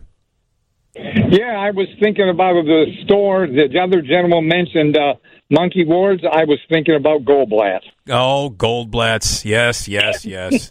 How about you couldn't get any better than them. Goldblatts. How about Zare? You remember Zare? I remember Zare. Do you remember Community or Shoppers World? Yeah, of course I do. We used to go to Community all the time. All right, thanks, Tim. No problem. And then here's Jill on WGN. Hi, Jill. I have two. One I thought of while I was sitting here online. Quisp cereal. Quisp. I think you could still get Quisp. Can you? Quisp? I don't know. I can't remember the last time I've seen Quisp. I know what it is. I don't know. Because it had the little alien dude. Yeah, I know. Yeah, it was like a propeller on his head. Yeah, exactly. Oh, no, yeah, you could definitely get Quisp. Yeah, you can get Quisp. Can? Yeah. Oh, okay. Maybe I'm not shopping at the right places. And then the other place I thought of was, do you remember, it was right by Kittyland. It was the miniature golf on North Avenue there. Yeah, I remember it. Man, that was so fun because it was like, it was just one of the real novelty it reminds me of parking, where they have all the different novelty ones. A lot of the miniature golf now are just like landscape kind of things, you know what I mean, where it's actual golf. But I just remember that as a kid just being, it was just so super fun because it was just they had such oddball things. Well, there's a really still cool miniature golf range in Lincolnwood. Right by the that's the one I'm talking about. The parking, the bunny hutch. It's similar to that. Yeah, the bunny hutch. Yeah. So, all right, thanks, bunny Jill. hutch too. Yeah. Yeah. Take care. All right, let's get our first two callers for. You ready for Know Your Onion? All right. So here's the deal. First two callers in right now. 312-981-7200. First two callers in will be our contestants for Know Your Onion.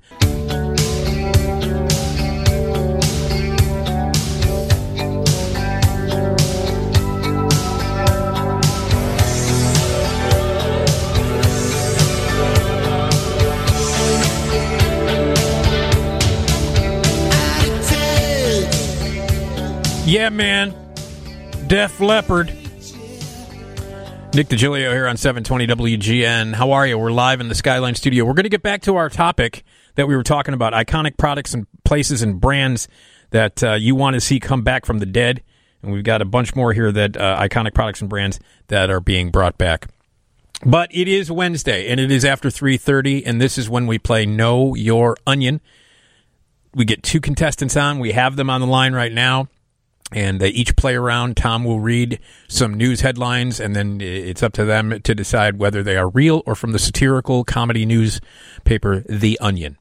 Tom, are you ready to begin the festivities? It's time to Know Your Onion!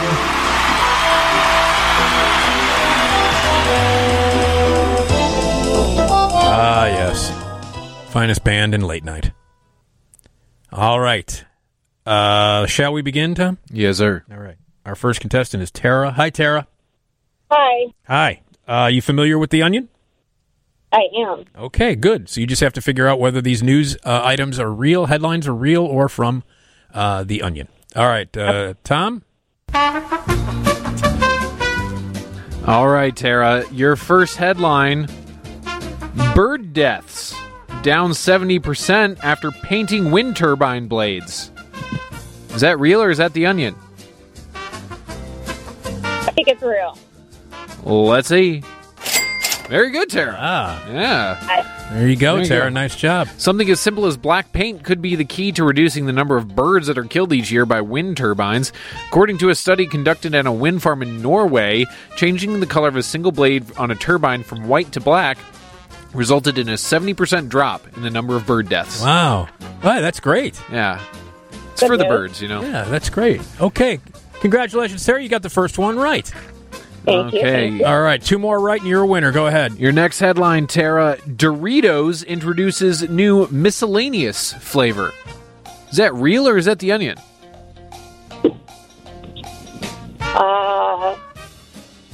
Real. Let's see. No. That's That is The The Onion. Onion. Yes. Miscellaneous. Hey, it's possible. All right. You got 1 wrong and 1 right, Tara. Here we go. All right. All right, your next headline, Tara. New identification app lets hikers categorize all corpses they encounter on nature trail. Is that real or is that The Onion? Oh, it's gross. That's The Onion. Well, let's see. No. I'm going to need a final answer. Real. You're going with real. Okay. No, God! No, God, please, no! No! No! No! You should have stuck with your first All right. instinct, Tara. I thought so. Uh-huh. That's okay. All right. 1 more wrong, and you can't win. All right. But everybody's a winner anyway, but go ahead. All right. Your next headline, Tara. Americans can't stop shoving pizza into their faces. Is that real or is that The Onion? Okay, this is for sure real. Let's see. Excellent! Very good. Where's that from? As from CNN. CNN put that as a headline? Absolutely. CNN Business. America's pandemic-induced love affair with pizza shows no signs of slowing down.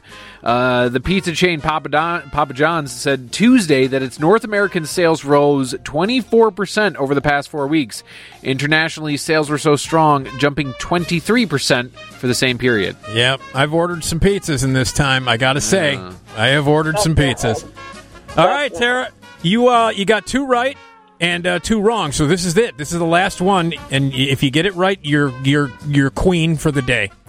Well, pressure's on. All right. All right, Tara, your next headline. Final headline. AMC immediately recloses after 7-year-old who ate too many Sour Patch Kids pukes all over the movie theater. Is that real or is that The Onion? Sounds real. I think that could happen. Let's see. Oh, no! Oh, no! No way. That's definitely That The is The Onion. Onion. Oh, Tara. Listen. 3:40 in the morning. Yeah, all right. Okay, Tara. fair. We thank you for playing, but we're going to give you a consolation prize anyway. You got a $25 gift certificate to Mykonos Greek Restaurant, family owned and operated for 40 years in Niles. Enjoy the best Greek food in the north suburbs for carry-out or delivery and outdoor patio dining. Order at GreekRestaurantsChicago.com or you can call 847-296-6777. Mykonos Greek Restaurant gift certificate. Okay, Tara? Best patio around. It's Thank you. awesome. Okay, you got to hang on, okay? All right, thank you. All right, hold the line, Tara, like Toto. All right. Are we ready for the next contestant? Yep. Kathy on WGN. Hi, Kathy. Hi, Nick. Hi. You familiar with The Onion? I am. Okay. So you just got to figure out whether these news headlines are real or from The Onion. All right, Tom, ready. All right, Kathy. Your first headline, Congressional Republicans grill postmaster over mailboxes censoring conservatives. Is that real or is that The Onion? That sounds real. Let's see. No, that is The Onion. That's The Onion. Wow. All right, Kathy, 1 wrong. Got to get some more right here. Here we go. All right, Kathy, your next headline, French minister defends precious right to sunbathe topless. Is that real or is that The Onion? Could you repeat that, please? Sure thing. French minister defends precious right to sunbathe topless. Is that real or is that The Onion? Real. Well, let's see. Very good. Yes. All right. France's interior minister has defended the quote-unquote precious right to sunbathe topless on beaches after police asked a group of women to cover up on the southern coast. Wow. All right. That sort of thing. It's very All European right. of them. All right, Kathy, we got one right. Got it. All right, Kathy, your next headline. Russian Orthodox Church considers ending blessings for nuclear weapons. Is that real or is that The Onion? Onion. Let's see. That's real. That's real. That's definitely real. Definitely Yes. real. All right. So how many does Kathy get? Kathy's got 2 wrong and 1 right, right? Yeah, 2 wrong, 1 right. Okay, yes. you got to get this one right, Kathy. All right. Your next headline. Study finds gap widening between rich pets and poor Americans. Is that real or is that The Onion? Rich pets and poor Americans. That's real. Well, let's see. No, God! No, God, please, no! No! No! No! Oh, Kathy. All right. Well, everybody's a winner, Kathy. You got a $75 gift certificate to Green Tea Home Services. While you're spending so much time at home, take advantage of Green Tea carpet cleaning service, air duct purification, or garage door maintenance. You can call 800-5-GREEN-TEA or go to greenteaservices.com. Congrats, and hold the line, okay, Kathy? Thank you. Okay, there you go. All right. So that's it. We'll do it again next week. So study up on your real headlines and your Onion headlines. And then next Wednesday at 3:30, once again, we will play a round of Know Your Onion. Fun game. We love doing it. And there you go. All right. Why don't we take a break and then we'll wrap up the show. We're going to go back to iconic products and places and brands that are making a comeback. They're back from the dead. What would you like to see come back? 312-981-7200. We'll get in here and talk about some places and brands that you would like to see come back from the dead. All right. Nick Digilio here on 720 WGN. I don't have the weather. We'll get it in the 4 o'clock news. Basically, it's going to suck, and it's going to be really, really hot for the next few days. So that's the summation of the weather. All right. Favorite places and favorite brands that you would like to see make a comeback. 312-981-7200.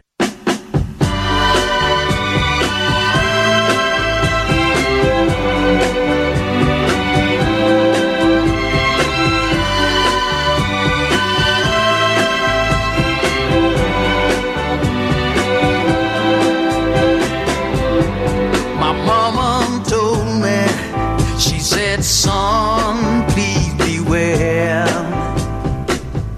All right, Nick Digilio on 720 WGN. And we're live in the Skyline studio until 4 o'clock. At 4 o'clock, we always head over to Bradley Place to get some news and information from that group of people over there from the TV side. And then at 5 o'clock, you've got Bob Surratt. 312-981-7200 is the phone number. We're jumping back into the topic of products or places that you would like to see come back from the dead. BusinessInsider.com put together a group of them. Coca-Cola Surge. Coca-Cola originally introduced Surge in 1996, but took it off the market in 2003 after a successful year-long pilot program on Amazon. The company reintroduced the product, created in the 90s to compete with Pepsi's Mountain Dew across select stores. The comeback was in response to the huge fan movement online called the Surge Movement, which lobbied for the company to bring back their favorite drink. The brand eventually listened, using the relaunch as an opportunity to not just appeal to past customers, but to also recruit new fans that the soda's engaged in passionate Facebook group community. Surge Superfans is what they were called. So I'm assuming that the name of it, Coca-Cola Surge, would indicate that it's got more sugar and more caffeine than regular Coca-Cola. 1996 it was introduced, and it made a comeback. All right, here is Bakery Guy. Go ahead, Bakery Guy. Morning, Nick. How are you? I'm all right. Go ahead. How's your dad? The parking that the woman was talking about earlier, it moved from Morton Grove to up on Milwaukee Avenue to Apicustic. Oh, okay. So it did move. Yeah, it's still going. Oh. And what I miss is the local bowling centers. Local bowling centers. You know, like the neighborhood ones. Yeah, they don't like have Irving and all those. They don't have those anymore. I know Timber Lanes is on Irving, and that's still That's going. about the last one. In 2004, I sat with the owner of Fireside, and we counted 34 places that closed. Really? Well, what about Monte Cristo, Irving? Waveland is open, right?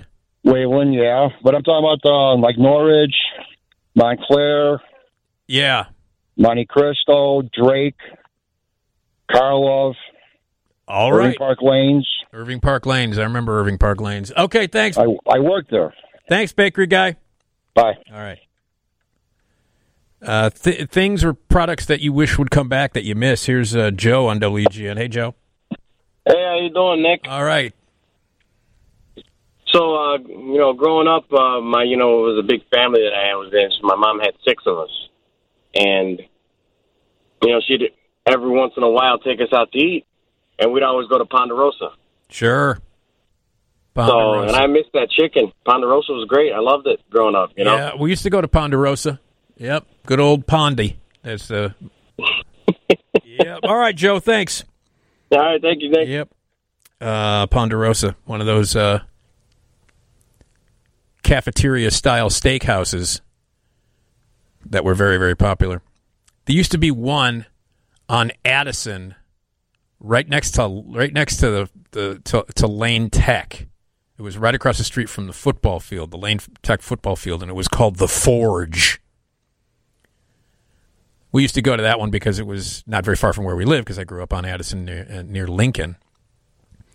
And so, to go to Addison and Western's a quick drive, but we would go to The Forge. But there, of course, is Sizzler. Yeah. But Ponderosa was a real popular one, I remember. My ex-girlfriend used to call it Pondy. And then there's Sizzler. I think Sizzlers are still around. Going to Sizzler. Going to Sizzler. From White Men Can't Jump. All right, items that are making a comeback that were dead. The Nokia 3310.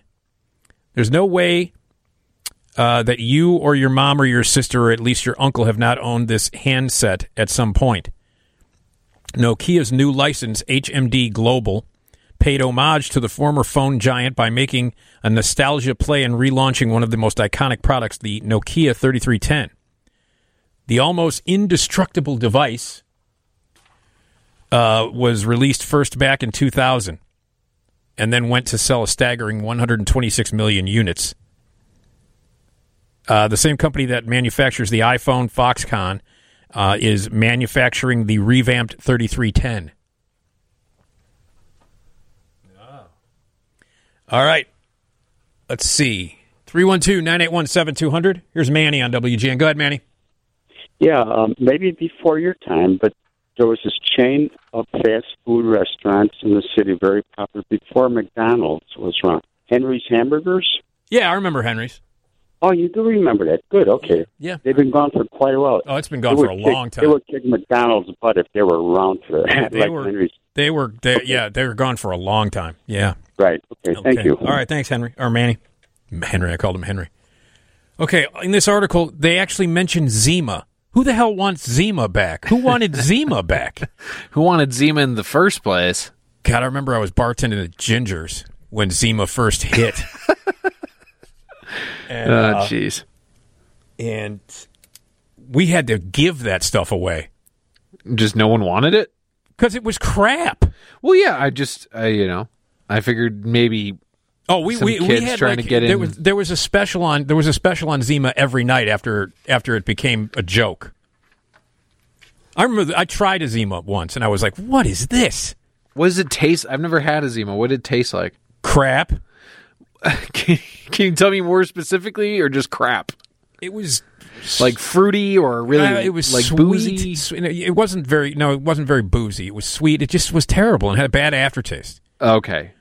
Zima was also part of the clear craze of the 90s, in the ranks of Crystal Pepsi and Tab Clear, except with an alcoholic kick. It was a clear malt liquor from Miller's Coors. It hit the market in 93, enjoyed a swift rise, and then faded into eventual oblivion, being pulled off the shelves in 2008. It lasted till 2008? Good Lord. Who was drinking Zima until 2008? I don't know. College co-eds.